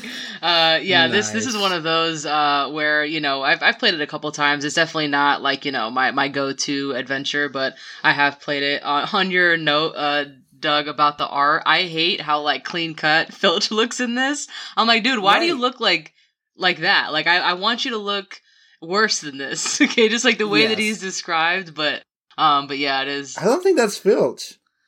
That's even funnier. Yeah, well, exactly. That's what I'm saying. It's like it just doesn't look like Filch. That's Neville, yeah. Oh, okay. Yeah. I see what you're saying. That explains things. Oh, yeah, I see what you're saying. That's why he looks so young. Okay. It's not Filch. Yeah, so I was like, wait, what? I don't know. Yeah. They're all just running from him. Yeah. I see. Yeah. Dope. He got the Lannisters, but he's not getting this character. So yeah, cool card. I'm glad Mona runs it. Yep. That means it's sick. I have never used it. And Mona, now you get to play more sick cards with the Sickle. Yes, Sickle. Yes. I love Sickle. I play this more than I play Galleon. As far as like the money items go, it costs 7 charms, and it says you can play only 1 money card each turn, which we know. Before your turn, if this card is in play, discard it, and you get 2 more actions this turn. So you could essentially get 4 actions, which is honestly just as good. Sometimes when I play Galleon, for example, like I end up just doing nothing with that extra action. It's just sort of like there's a lot.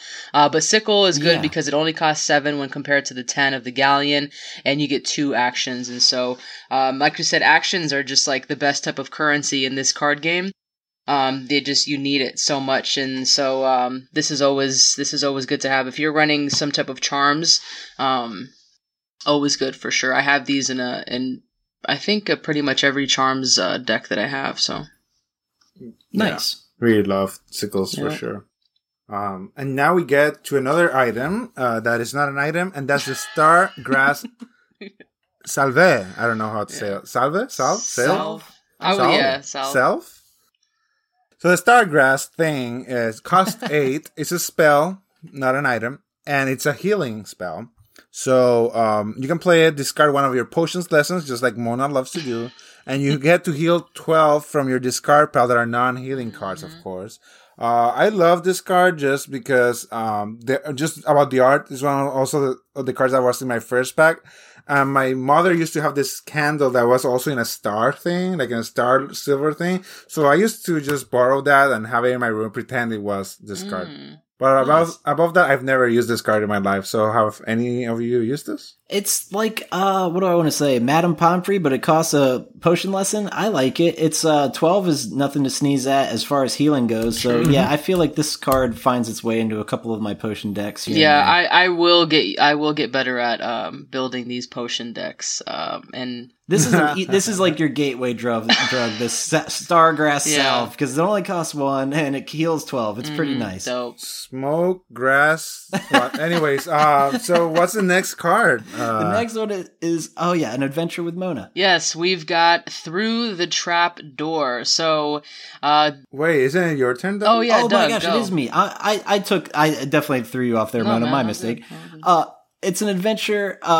Through the Trap Door, the effect is your opponent discards the card drawn at the start of each of his or her turns. To solve, the card drawn and discarded at the start of your opponent's turn is a lesson card. Opponent's reward, you take 1 damage. So yeah, I mean the time when this sucks is when it's actually a lesson card, and then so you use 2 actions to play it, and then you take a damage. It's just like, I don't know. I mean, you could play so many other adventures in its place, but I mean, whatever. It's nice.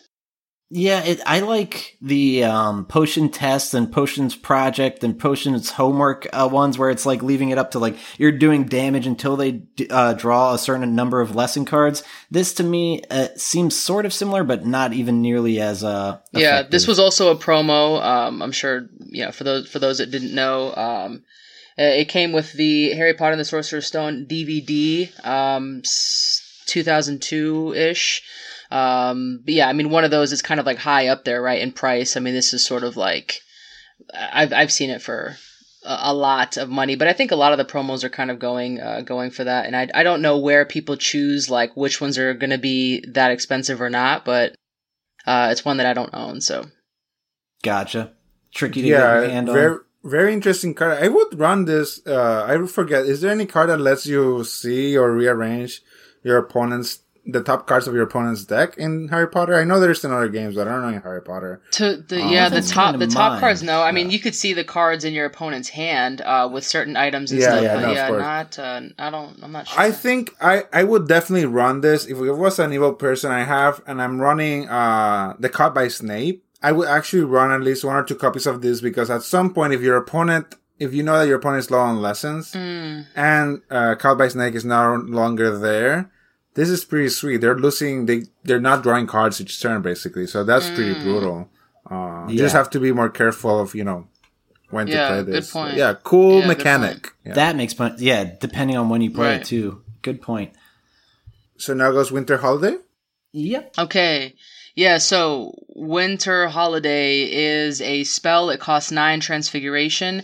Your opponent chooses 3 of his or her lessons in play and discards them. Then you choose 3 of your lessons in play and discard them. And then it says, if either of you have fewer than 3 lessons in play, then you discard them all. So... Yuck. Yeah, this is totally disgusting. I mean, I guess...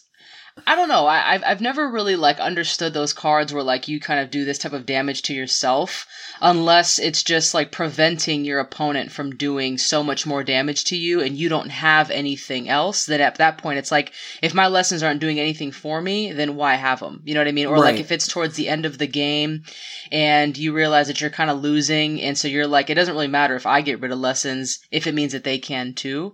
That's really the only. And I think that's where these kind of cards come in, but I just don't run them often because I don't want to do that. Yeah, same. I'm totally Yeah. with you. I could see it being handy in the deck where this is like the highest cost card and it's probably the only really high cost card you have. So that way, when you get to finally play it, all of the cards, you discard 3, you're left with 6. You can actually do stuff with those 6, versus your opponent that might be like trying to ramp up to play some higher late level or late game cards. But yeah, I'm not really sure. Yeah, I considered playing this card in my stacks because if your opponent is running one shot or stuff like that, they are not necessarily running the most lessons, right, in comparison to you. And also, if you started with Dumbledore or something like that, this costs only 7, right? And if you have Forbidden Corridor out, then like you're just limiting that your opponent doesn't discard lessons and maybe discard like a key card that you want to get rid of, like a character or an item. But definitely it takes a special build to make this work. I always love the art though. So yeah, totally. Yeah, I definitely love that. Very good. Then we have the wooden flute as described in the books, with the owl and it's all wooden and stuff. It costs 8, but then you can choose up to 3, and it's a spell, even though it's an item. But it's a spell, and you can choose up to 3 creatures in play and return them to their owner's hand. So it can be your creatures, your opponent creatures, you return 3 of them, up to 3, so, it doesn't have to be all 3. So interesting. I don't know why I would play this over Spider Exodus. I guess only if if I'm also running creatures, right? Because you want to target your opponent and not every other creature in play. Do you either of you use this card? I don't use it, but I could see it coming in handy for healing a bunch of your creatures at once. So if your opponent's done multiple damage counters, and you could take 3 right back and then hopefully get them back into play shortly thereafter. But yeah, no, I don't really play this card often. Yeah, I could see this, like you were saying, Doug, like if you're returning maybe your owls, for example, where each owl does something for you, like you've got owls that can get lessons, or owls that can, get other cards, or you can see the top card. If it's a lesson, put it in play. If it isn't, then put it back on top of your deck. So that kind of thing where like if you return them to your hand, then you can replay them using their ability again. But I don't know. Maybe I should play it in my owl decks just because also the flute looks like an owl or something. Yeah, exactly. Yeah, it's kind of nice. For the flavor. Yeah, dope. Yeah, I mean, if you do, let us know how that works. I personally haven't done that. I haven't played this card, but yeah, I mean, why not? That's a really good idea, definitely. That leads us to our next spell, which is Anti-Cheating Spell. It costs 3 Charms Lesson power. It reads, look at your opponent's hand. If there are any lesson cards there, choose one of them and discard it. So, they can't cheat on you. No, I'm just kidding. They're not cheating. They just happen to have lessons in their hand. But it's nice. Let's say if they have multicolored deck, you could target a specific lesson and be like, well, you can't even get that into play quite yet. Early game control card. Pretty nice. Mm-hmm.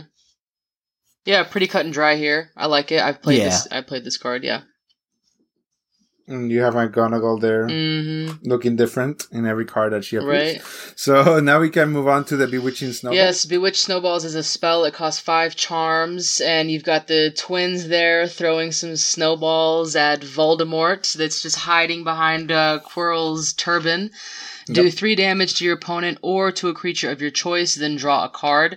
It's always nice to be able to do something and then draw a card without having to waste an action. So I've definitely run this in some of my charms decks. I like it. Yeah. Definitely. I think it's funny how like the snowballs seem to be pummeling Voldemort in the face. Yeah, exactly. Yeah. Maybe he likes it. Yeah, maybe. You saying that Voldemort likes balls our in the next face? card is one of the most popular cards, I feel like, of this entire game. Yes. Yeah, so from balls to bats. And we have the Black Bat for 4. Beast, care for magical creatures. And when you play this card, you do 2 damage to your opponent. It also hits for 2 damage each turn. And it has a health of 1. So yeah, people love this card. You get some damage in quickly. It's cheap. And it keeps damaging your opponent if, they leave it on. So simple and interesting. Yep, I definitely. It's a favorite for a reason. Yeah. I love this card. I do run 4 in my creature deck. I would run more if I could. It's definitely one of those that you just stack them up, because 2 damage sucks, but like right away you do 2 damage, and so that's definitely dope. Mm-hmm. Definitely. Yeah, I should put some bats in my owl deck. Do it. let's see. I think that takes us to our next card. It's Bucking Broomstick, 7 Quidditch power cost, and it reads, do 3 damage to your opponent. Then, if your opponent has any cards in his or her hand, he or she chooses 2 of them and discards them. 1 if he or she only has 1. So again, like Mona says, do something and then something else. Yeah, powerful Quidditch spell. Yeah, with Dumbledore out only 5, it's pretty intense to discard 2 cards and do 3 damage. So pretty cool card. Yep. Yeah, for this overpowered type. Definitely. So, want to talk about some cakes? Yes, let's. Also, I was really confused when you said the name of this card. I totally misheard you. Oh, Jesus. Okay, you didn't mishear anything. What about your cakes, Mona? All right, let's talk about some cauldron cakes. It costs 1 potion. It is a healing spell. Choose up to 2 non-healing cards from your discard pile and put them on the bottom of your deck in any order, then draw a card. So, pretty cut and dry. Nice. I do like this card. I probably don't run it as much as I should, but I don't have a lot of potions decks. I'm working on it. Fair enough. Yeah, no, this is a great card. I really do like this one a lot. I'm sure Amelia's a fan, right?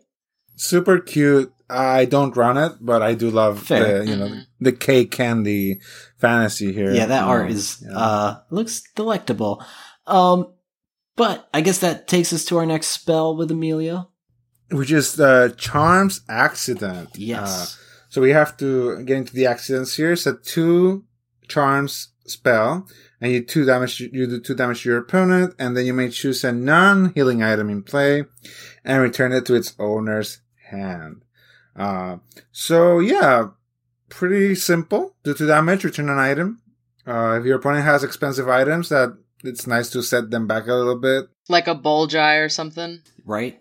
Yeah, and the thing with this is, I don't know exactly if I would play this, but it's cool. Mm-hmm. Yeah, I think the art's funny. Is that like Seamus Finnegan or something setting a quill on fire? I'm not sure who that's with the Wingardium Leviosa, he burns somehow burns it, Yes, definitely. So, yeah, interesting card. I don't play it myself, but like Mona said, that would be a shocker if your opponent has a Bulgai in play and you send it right back to their hand. Yep.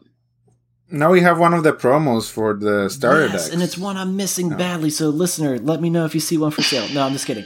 But no, for real, the Chimera, it's a gorgeous artwork. I love this card. But it's a creature. It does 4 damage each turn and has a health of 2. I love when they're that simple. There's really nothing more to it, but this artwork is the head of a lion, the body of a goat, I believe, and the tail of a dragon. Quite the Chimera. I think chimeras across various fantasy literature vary in different ways, but I do like this portrayal. Mm-hmm. Such a missed opportunity. Why does it have it should have a third effect, right? 3 things or something. Right, yeah. Good point. That makes sense. Yeah. This is I think it's like this show, we run out a little bit of gas by the end, and the designers are just putting everything in the rares, and then in the comments let's just put a Chimera. Exactly. Cost 7. Blue wig. Who cares?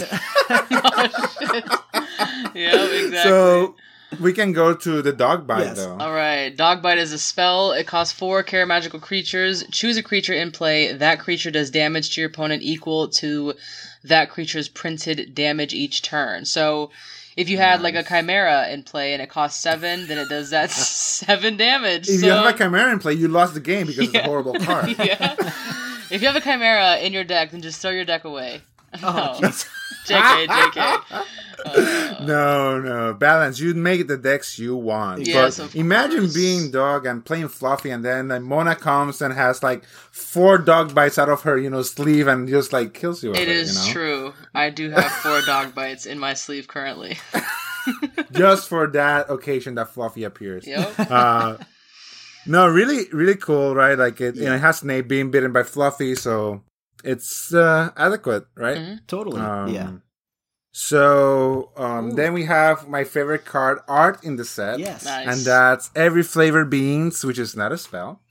It's a candy, though. And basically, for only 1 transfiguration, you reveal the top 2 cards of your deck and put any lessons in play that are revealed. Mm-hmm. So that's it. And you discard any non-lesson cards, and you draw a card. So why is this not a Quidditch card if it makes so many things, right? But it's a transfiguration spell. I personally like this spell a lot.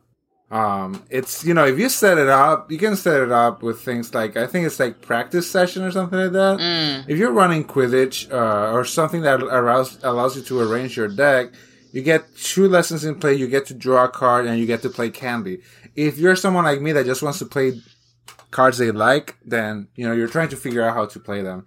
So yeah, I love the art. It's the original Bertie Bott's. I love that. The little jingles at the end of the bag. Yes, so dope. Cute. I do like this art a lot. Same here. It's fantastic. And I like this card. I just wish you didn't discard the ones that weren't lessons because what is it? Wizard Crackers or something very similar where you reveal a card and if it's a lesson you put into play, otherwise it goes to your hand. I'd much rather it go to my hand than just like damage, but it is what it is. You do get to draw that other card, so it makes up for it. Right. True. But you can talk about the Fire Protection Potion. Yes, this is our next spell. It's Fire Protection Potion. It costs 3 potion power, and it reads, do 3 damage to your opponent during your opponent's next turn. Prevent all damage done to you by spell cards. Man, I need to play more of these. But that's the thing. I also probably would play this on my turn, and then come my opponent's next turn, they do damage, and I forget that I'm even preventing it. So it's like, I just got to keep track of that. That is one of the hardest with those types of like spells where it's like you played on yours and then like for some reason their turn comes and it seems like it's forever ago that you just played a card. Yeah, and it's like it happens. Yeah, all the time. Yeah. Or your opponent just doesn't play the spells that do damage to you, right? It's just exactly. It's a weird mechanic. True. Right. That leads us to our next spell with Mona. Okay, that is Fungiface Potion. And it costs 4 potion lessons. It's a spell. To play this card, discard 1 of your potion lessons from play. Do 6 damage to your opponent or to a creature of your choice. So it's always nice to have the option. It only costs 4 and it does do 6 damage. I don't play this only because of the having to get rid of 1 lesson, but I will consider it, and I will try to work more with potion cards for sure. Yeah, the only reason I don't play this card is just because the art creeps me out, but also I know it's just mushrooms growing on his face, but it reminds me like, man, I'm glad I'm no longer in my adolescent years. That was not fun. I feel. Yeah, and I guess that when you remove the mushrooms, they take part of your face out. Like, what's the flavor of this, like, damaging right. you? I'm not sure. I don't know. But really weird, and we can move on because it is a very disturbing art, I think. Oh, and also, Goyle or Crab, whoever that is, looks like Dumb and Dumber. Yeah. If you've seen that movie, like, it looks like one of those characters. Anyways, we have the Nut coming up. Growing up, I always say Nut because, I don't know, because I was a kid. And it only costs 1. And it gives you an extra action next turn if you discard it, right? Yep. So, just to summarize the money, you play only 1 per turn. It stays. It has to stay in play until the start of your next turn, and then it activates. You discard it, and you get an extra action. But if you have Draco Malfoy, you play it for free, and you're basically moving a free action for your next turn. Right. So that's pretty cool. It can be useful then. Yeah. That makes sense. Otherwise, I wouldn't play it. Yeah. To be honest, But I don't know, Mona, do you play it? Without Draco Malfoy still? I do play this and Sickle in my Charms deck. This is really kind of helpful. Like I do like sometimes I'll get it like right at the beginning, and then I'll be able to play it using it to get more lessons in play, so that I can get the wand shop and then continue on moving some of the heavy hitters. So yeah, I do like the Knut. The Knut. I think they even pronounce it like that in the PlayStation 1 game when you're in Gringotts. Yeah, and also like, go get the Knut. Yeah, and you're like, oh, okay. I guess that's what we're doing now. I guess. Yeah. Just the nuts. Happy Pride. Yes. So what are we? Just a question about this. But you have an action that you're using to play this, and then you have an action next turn. Why would you play that? I just don't get it. Right. There's no net. So I understand that, right? So like you use this as an action, you play it, and then you discard it. So like so it's almost like you're getting rid of one for the other. But I think it's so that you can play multiple cards during turn. So like, yeah, that makes sense. Like That's this true. has really helped me when I have an opponent that plays a Caught by Snape. So I can play all 3 lessons at once, and I don't have to wait until the next turn to play the last lesson, right? So like in order for me to get rid of Caught by Snape, I have to play 3 lessons, right? And so you're moving one action to another. Exactly. Turn, so you're just replacing it. It's not like it's really giving you. It does give you an action, but essentially it doesn't because it costs an action. And so you're just sort of saying, hey, I'm going to use this action during my next turn. Yeah. And I'm going to kind of put this card out there. Moves an action to a turn. Exactly. I guess for me, I just play with Malfoy. Yeah. But yeah. I mean, and that probably works even better, maybe, because, you kind of have like the ability to do that with any item, as opposed to just this one. But yeah, it just kind of seems, because I start with Snape for that deck, and that deck is specific to Snape because Snape gives me that potions. The potion's power, and so it just kind of works like that. But yeah, if it wasn't for Snape and that combination, maybe I wouldn't use it like that. So that's fair. Definitely. Now we have another cool card, another candy card. One of Amelia's favorites. We got Licorice Wand spell. It's candy. It only costs 1 charm's power, and it reads, do 2 damage to your opponent, then draw a card. Licorice Wand isn't really a wand, so you don't have to worry about it replacing any existing wands in play. But pretty nice card. I actually really like that. Yeah, it is. It's a good one. It's kind of straight, cut and dry, right? Do 2 damage and draw a card. I dig it. Yeah. That's some really stale licorice. Yeah. Right. True that. Okay, next we've got a Quidditch spell, Loop the Loops. It costs 8 Quidditch power. Do 4 damage to your opponent, then draw 4 cards. So, I mean, it's fine. I don't personally use it. I like that you can do 4 damage and draw 4 cards, but I also don't at the same time because that's a lot of cards to draw. So, especially if you don't really need to. And, at the end of the day, drawing on actions or whatever, I mean, you're really kind of depleting your own deck. And so you want to make sure that you kind of don't do that if you don't have to. So, totally. Yeah. Interesting card. And then we move to another interesting card. Cost 6. It's a spell, but it's a potion. It's the Manegro potion. Mm-hmm. And basically, discard one of your potion lessons in play, and you do that much damage. Oh, count the number of potions lessons in play. So that means potions lessons, not power, right? So just the actual lessons that you have. Yep. And do that damage to your opponent. Then choose one of your potions lessons and discard it.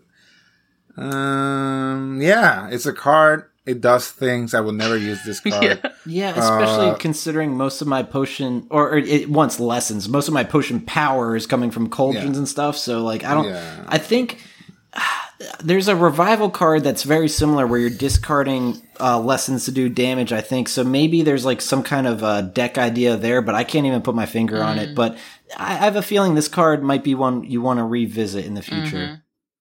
All right, and that leads us to our next card, which is Muffling Draught. It costs 3 potions power, and it's a spell that reads, during your opponent's next turn, he or she can't use actions to play spell cards. So yeah, you're doing some limiting to your opponent there. I don't play this, but man, I kind of want to now. Yeah, good card. I mean, it definitely prevents your opponent from doing what they probably are setting themselves up to do, playing spell cards. So it's nice. Yeah, evil against Quidditch too. Yeah, you have to be as always, check that your opponent, has spells. If it's an item deck or character deck, then this is less powerful. And Hermione's looking fully like she wants to talk to the manager face here. Very Karen-like, interesting art there. Yes. Yeah, it's Karen speaking to the manager. So what about the Outpost? Yeah, so Outpost is really cut and dry. It is a spell. It costs 6 care magical creatures, and it says draw 3 cards. And that's it. All about resource building. Yep, I guess the owls are dropping off cards from the That's sky. it, exactly. Some birthday cards there. Yes. Brooms that people don't know are brooms. Please, like in the first let one of these be the promos. What is this? They edited that, I think, because I remember like them saying like, what could it be? And it's like obviously a broom. And now the newer version doesn't say that. I don't know. Maybe I just imagined it. But we can move into other memories that are maybe false, and that's the photo album. Yes. So we have lots of pictures here. It costs 5. It's a charms item for once, and before each of your turns, you draw a card. So you're drawing extra cards each turn. You're drawing 2 cards per turn. I personally like this card. If your deck has a quick strategy to it, 1 damage each turn is not really that much, and you're getting more resources. So, I play variants of these cards in any game I play, basically, because this is a very basic, card. Yeah. Yeah, I don't play this one too much, but I definitely understand the value of it. But it's funny, our next card is actually number 69. Nice. But no, it's also appropriate because it's the other the other gargoyle. We got the Sandstone Gargoyle this time. When Sandstone Gargoyle does damage to your opponent, if he or she doesn't have any creatures in play, it does 2 more damage to him or her. So the base damage is 1 and a health of 2. But like we said, if they don't have creatures in play, that damage is 3. Get a bunch of Sandstone and Marble Gargoyles in play, and your opponent doesn't have creatures, they are not going to have a fun time. Right. Definitely. Yep. Yeah, really good to play this one and Marble at the same time. Dope. Totally. All right, next we've got a school broom that looks very old and just the worst type of broom. It's an item, and it costs 4 Quidditch. It does provide 1 Quidditch power. When you play this card, draw a card. If you play this card and you already have a broom in play, discard the old one. I haven't played this. Maybe you guys have. I haven't. There's so many brooms to choose from. This one isn't one that I'm choosing often. Right. Yeah, I don't do Quidditch. So, Fair. And the shirt that I'm wearing today is like totally Quidditch, and it's just like hating on Quidditch. Team Quidditch. Yo, all day. I'm just hating Quidditch on the card game, not the actual thing. Gotcha. The actual thing is much, much worse. But no, let's go to... it's a bad joke, sorry. But let's go to the next card. It's Scribbly Force? Yes. Yep. Like Scribble Force. And it costs 7. It's a Transfiguration card. They're very surprised something's going on there with that quill. And you choose 2 of your opponent's cards in play. And they choose 1 of them to discard them and 1 to return to their hand. So... once again, I'm not a fan of cards that give your opponent options unless it's the Neville, Torturing Neville card. Right. For 7, you should just be able to, I feel, discard at least 1 of them and then return the other to the hand or something like that. So yeah, it's a common for a reason. Yeah. Yeah, and it's kind of expensive just to do that. It's like there are some others where, I would rather play like picking on Neville or something like that, Totally. So, yeah, whatever. And that leads us to our next potion. It's Sleeping Potion. It costs 4 potion power. It's a spell. Do 4 damage to your opponent. During your opponent's next turn, he or she can't use actions to play adventure cards. So we saw a little bit of that earlier, but this also deals some damage, so pretty nice. Yep, definitely good. One of the good potion cards to have that doesn't make you get rid of lessons, so. Yeah.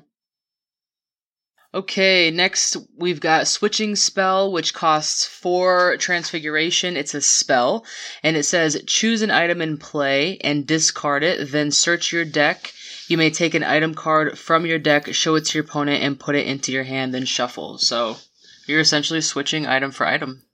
Nice. Yeah, it seems like item decks would go hand in hand with like Transfiguration cards. There's a couple of Transfiguration cards that I feel like work well with items. Do you have Transfiguration lessons in your item decks, Amelia?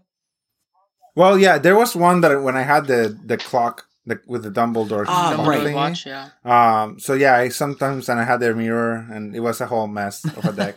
But yes, I've had. I wish once again, this is reminiscent of an old Magic card that did something that you sacrifice an artifact in Magic is artifact, and you bring any artifact from your deck. Okay. I wish this did that. Yeah. So it's like you could do like some cool stuff. You can bring the Sorcerer's Stone out or something like that. It could be maybe from the top 7 cards. I don't know. It's just a very underwhelming card. You're paying 2 actions to search for an item, right? Because you play an item, that's an action. You play this spell, it's an action.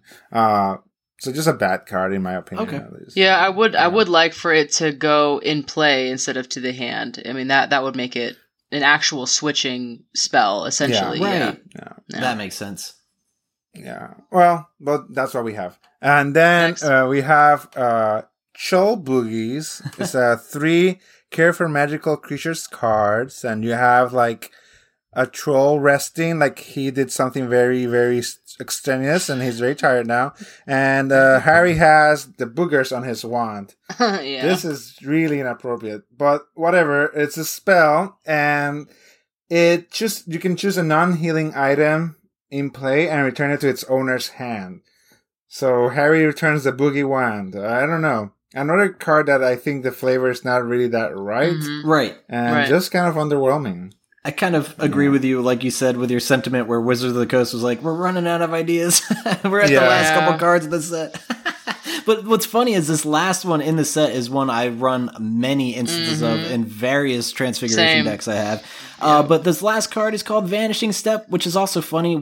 I think it was the base set, or maybe it was Quidditch Cup. The last card was Vanish. But Vanishing Step is a spell. It reads, during your opponent's next turn, he or she gets 1 fewer action. As we've discussed, actions are priceless in this game, so to limit your opponent, you could really just set yourself up for them to only do one thing, and then you could kind of maybe, if you have items that and the money, all that stuff. But yeah, this is a great card. I play it often. It's a brutal card. Yeah. It's amazing. For the price. For the price, really good. 1 Transfiguration power, that's crazy. You could play this as soon as you start the game, as long as you have 1 lesson in play. Or if you're playing as McGonagall, Yeah, exactly. And that's one of the things like that. This has actually really come in handy with like my McGonagall deck where cause I run 75 of these in my deck. And so like 100%. And so out of the 40 cards, 75. Yes, exactly. And so, like just it being like one of the first cards that I pull, I'm like, oh, dope. So like if you wanted to put 2 lessons, cause like at the beginning of the game, we're all looking to put lessons, right? So we can actually play these cards. Mm-hmm. And so just to be able to stop your opponent from doing that, it is brutal. And also, if there were actual Vanishing Step and you fall, I just feel like that's gonna be so painful right there. Like just looking at the art, I'm like, yo, look at you. Like your knee is just shattered. It's just you might die if you fall from there. There's no handles. The groin, your face, everything. It's just gonna be brutal. It is brutal. But what's awesome is we did it again. We've covered another full set. Well, actually, there's another card here. This is something that many people do not notice about this set. In the Care of Magical Creatures lesson. Yeah. And he said this is the first time that they add, instead of 3 paws, it has 4 little fingers. No way. Yeah, no, I'm just making I was going to say, wait.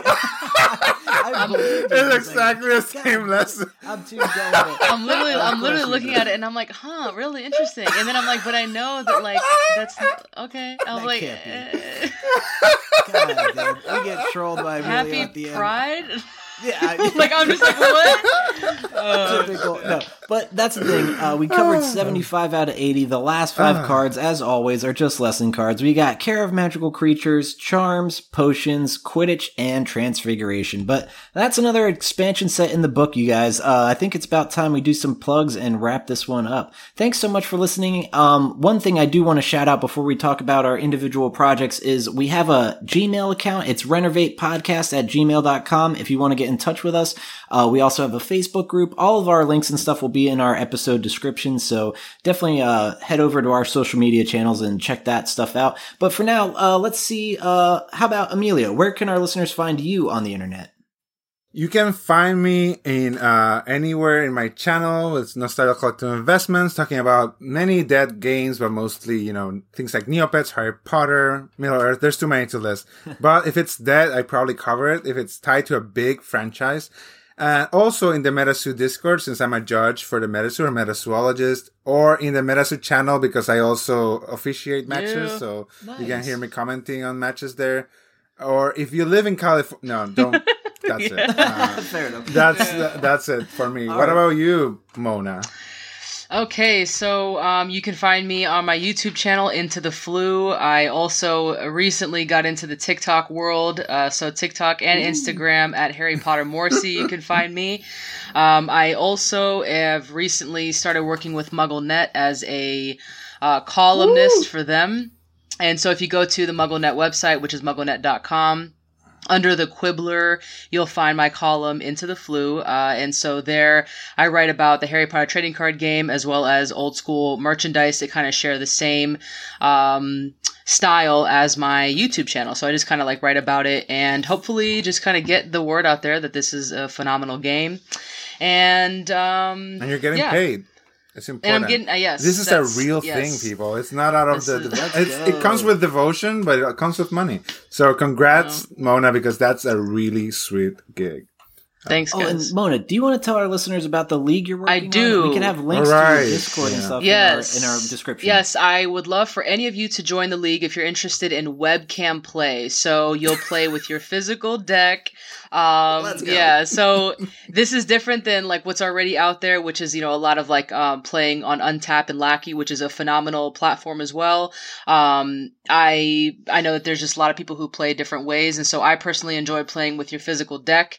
And so I'll put a link in the description of the Discord so you can join it, and that is for anybody worldwide. I've kind of done my best to try to accommodate most time zones, so we play Wednesday morning, 8 a.m. my time, which is MST, which happens to work for the players in Japan and other parts of Europe. And then Thursday, 5 p.m. my time, which happens to work for others, EST, etc. So if it's something that you're interested in, then please go there. If you don't know how to play, there's also a link in there of my video on how to play the game. And if you don't have a deck, then we've got you covered on that too. I'm in the middle of building decks for as inexpensive as I can make them, just so that people who don't have the money to buy lots and boxes and all this kind of stuff, they could at least benefit from playing the game. That's the whole point, and that's what I think all of us want, is just for people to play the game. So if you're interested in that, then please head over and see if it's for you. And we'll be around at some point, me and Doug, and we'll be able to play once we have the time. But we definitely are excited for this league.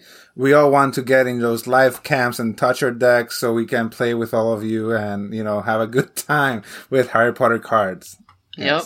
Definitely. Oh man, definitely check that out, listener. You get to see us play our lesson decks and just nothing but adventure decks. No, I'm just kidding. Yeah. But no, also, I'm available or findable on the internet at Almost Better Than Silence. It's a podcast I host with my friends. It's a video game show. If you like video games, definitely give it a listen. Hopefully, you'll find something up your alley there. I also Twitch stream under that handle, ABT Silence, twitch.tv. ABT Silence is where I'm playing some Harry Potter trading card game with my wife from time to time, but mainly just Fall Guys and other just goofy antics, all sorts of craziness over there. So definitely head over there if you're interested. It's a bunch of fun. I have to say, I joined Doug's stream reluctantly at first. I was like, what is this game? Why is there beans all over? Why do they wear funny things? But it's so entertaining, and Doug really hosts a really, really fun stream. Also, his wife is a moderator, so you get to talk with both of them. And I'm normally there too. So, catch us there. Yes. It's really fun. I really, really recommend it. Really fun. Yes, I'm going to make it. I'm going to make it there one of these nights. I know it's usually late for my old ass, but I will make sure that I make it there to support whatever it is that Doug does and Emilio. It's always going to be phenomenal. So check it out for sure. That's how I feel about these two. It's been such a fun catching up with you guys and talking about this expansion set. I'm looking forward to the next one. The next one's actually going to be Chamber of Secrets. We're probably going to have to break that up into 2 parts because it's just such a large amount of cards. And we might even have a few surprise episodes in between there. So keep an eye on your feed from us. But yeah, if you can also leave us a review, that really helps. So that's going to do it for this week. I guess we can all say mischief managed. Mischief managed.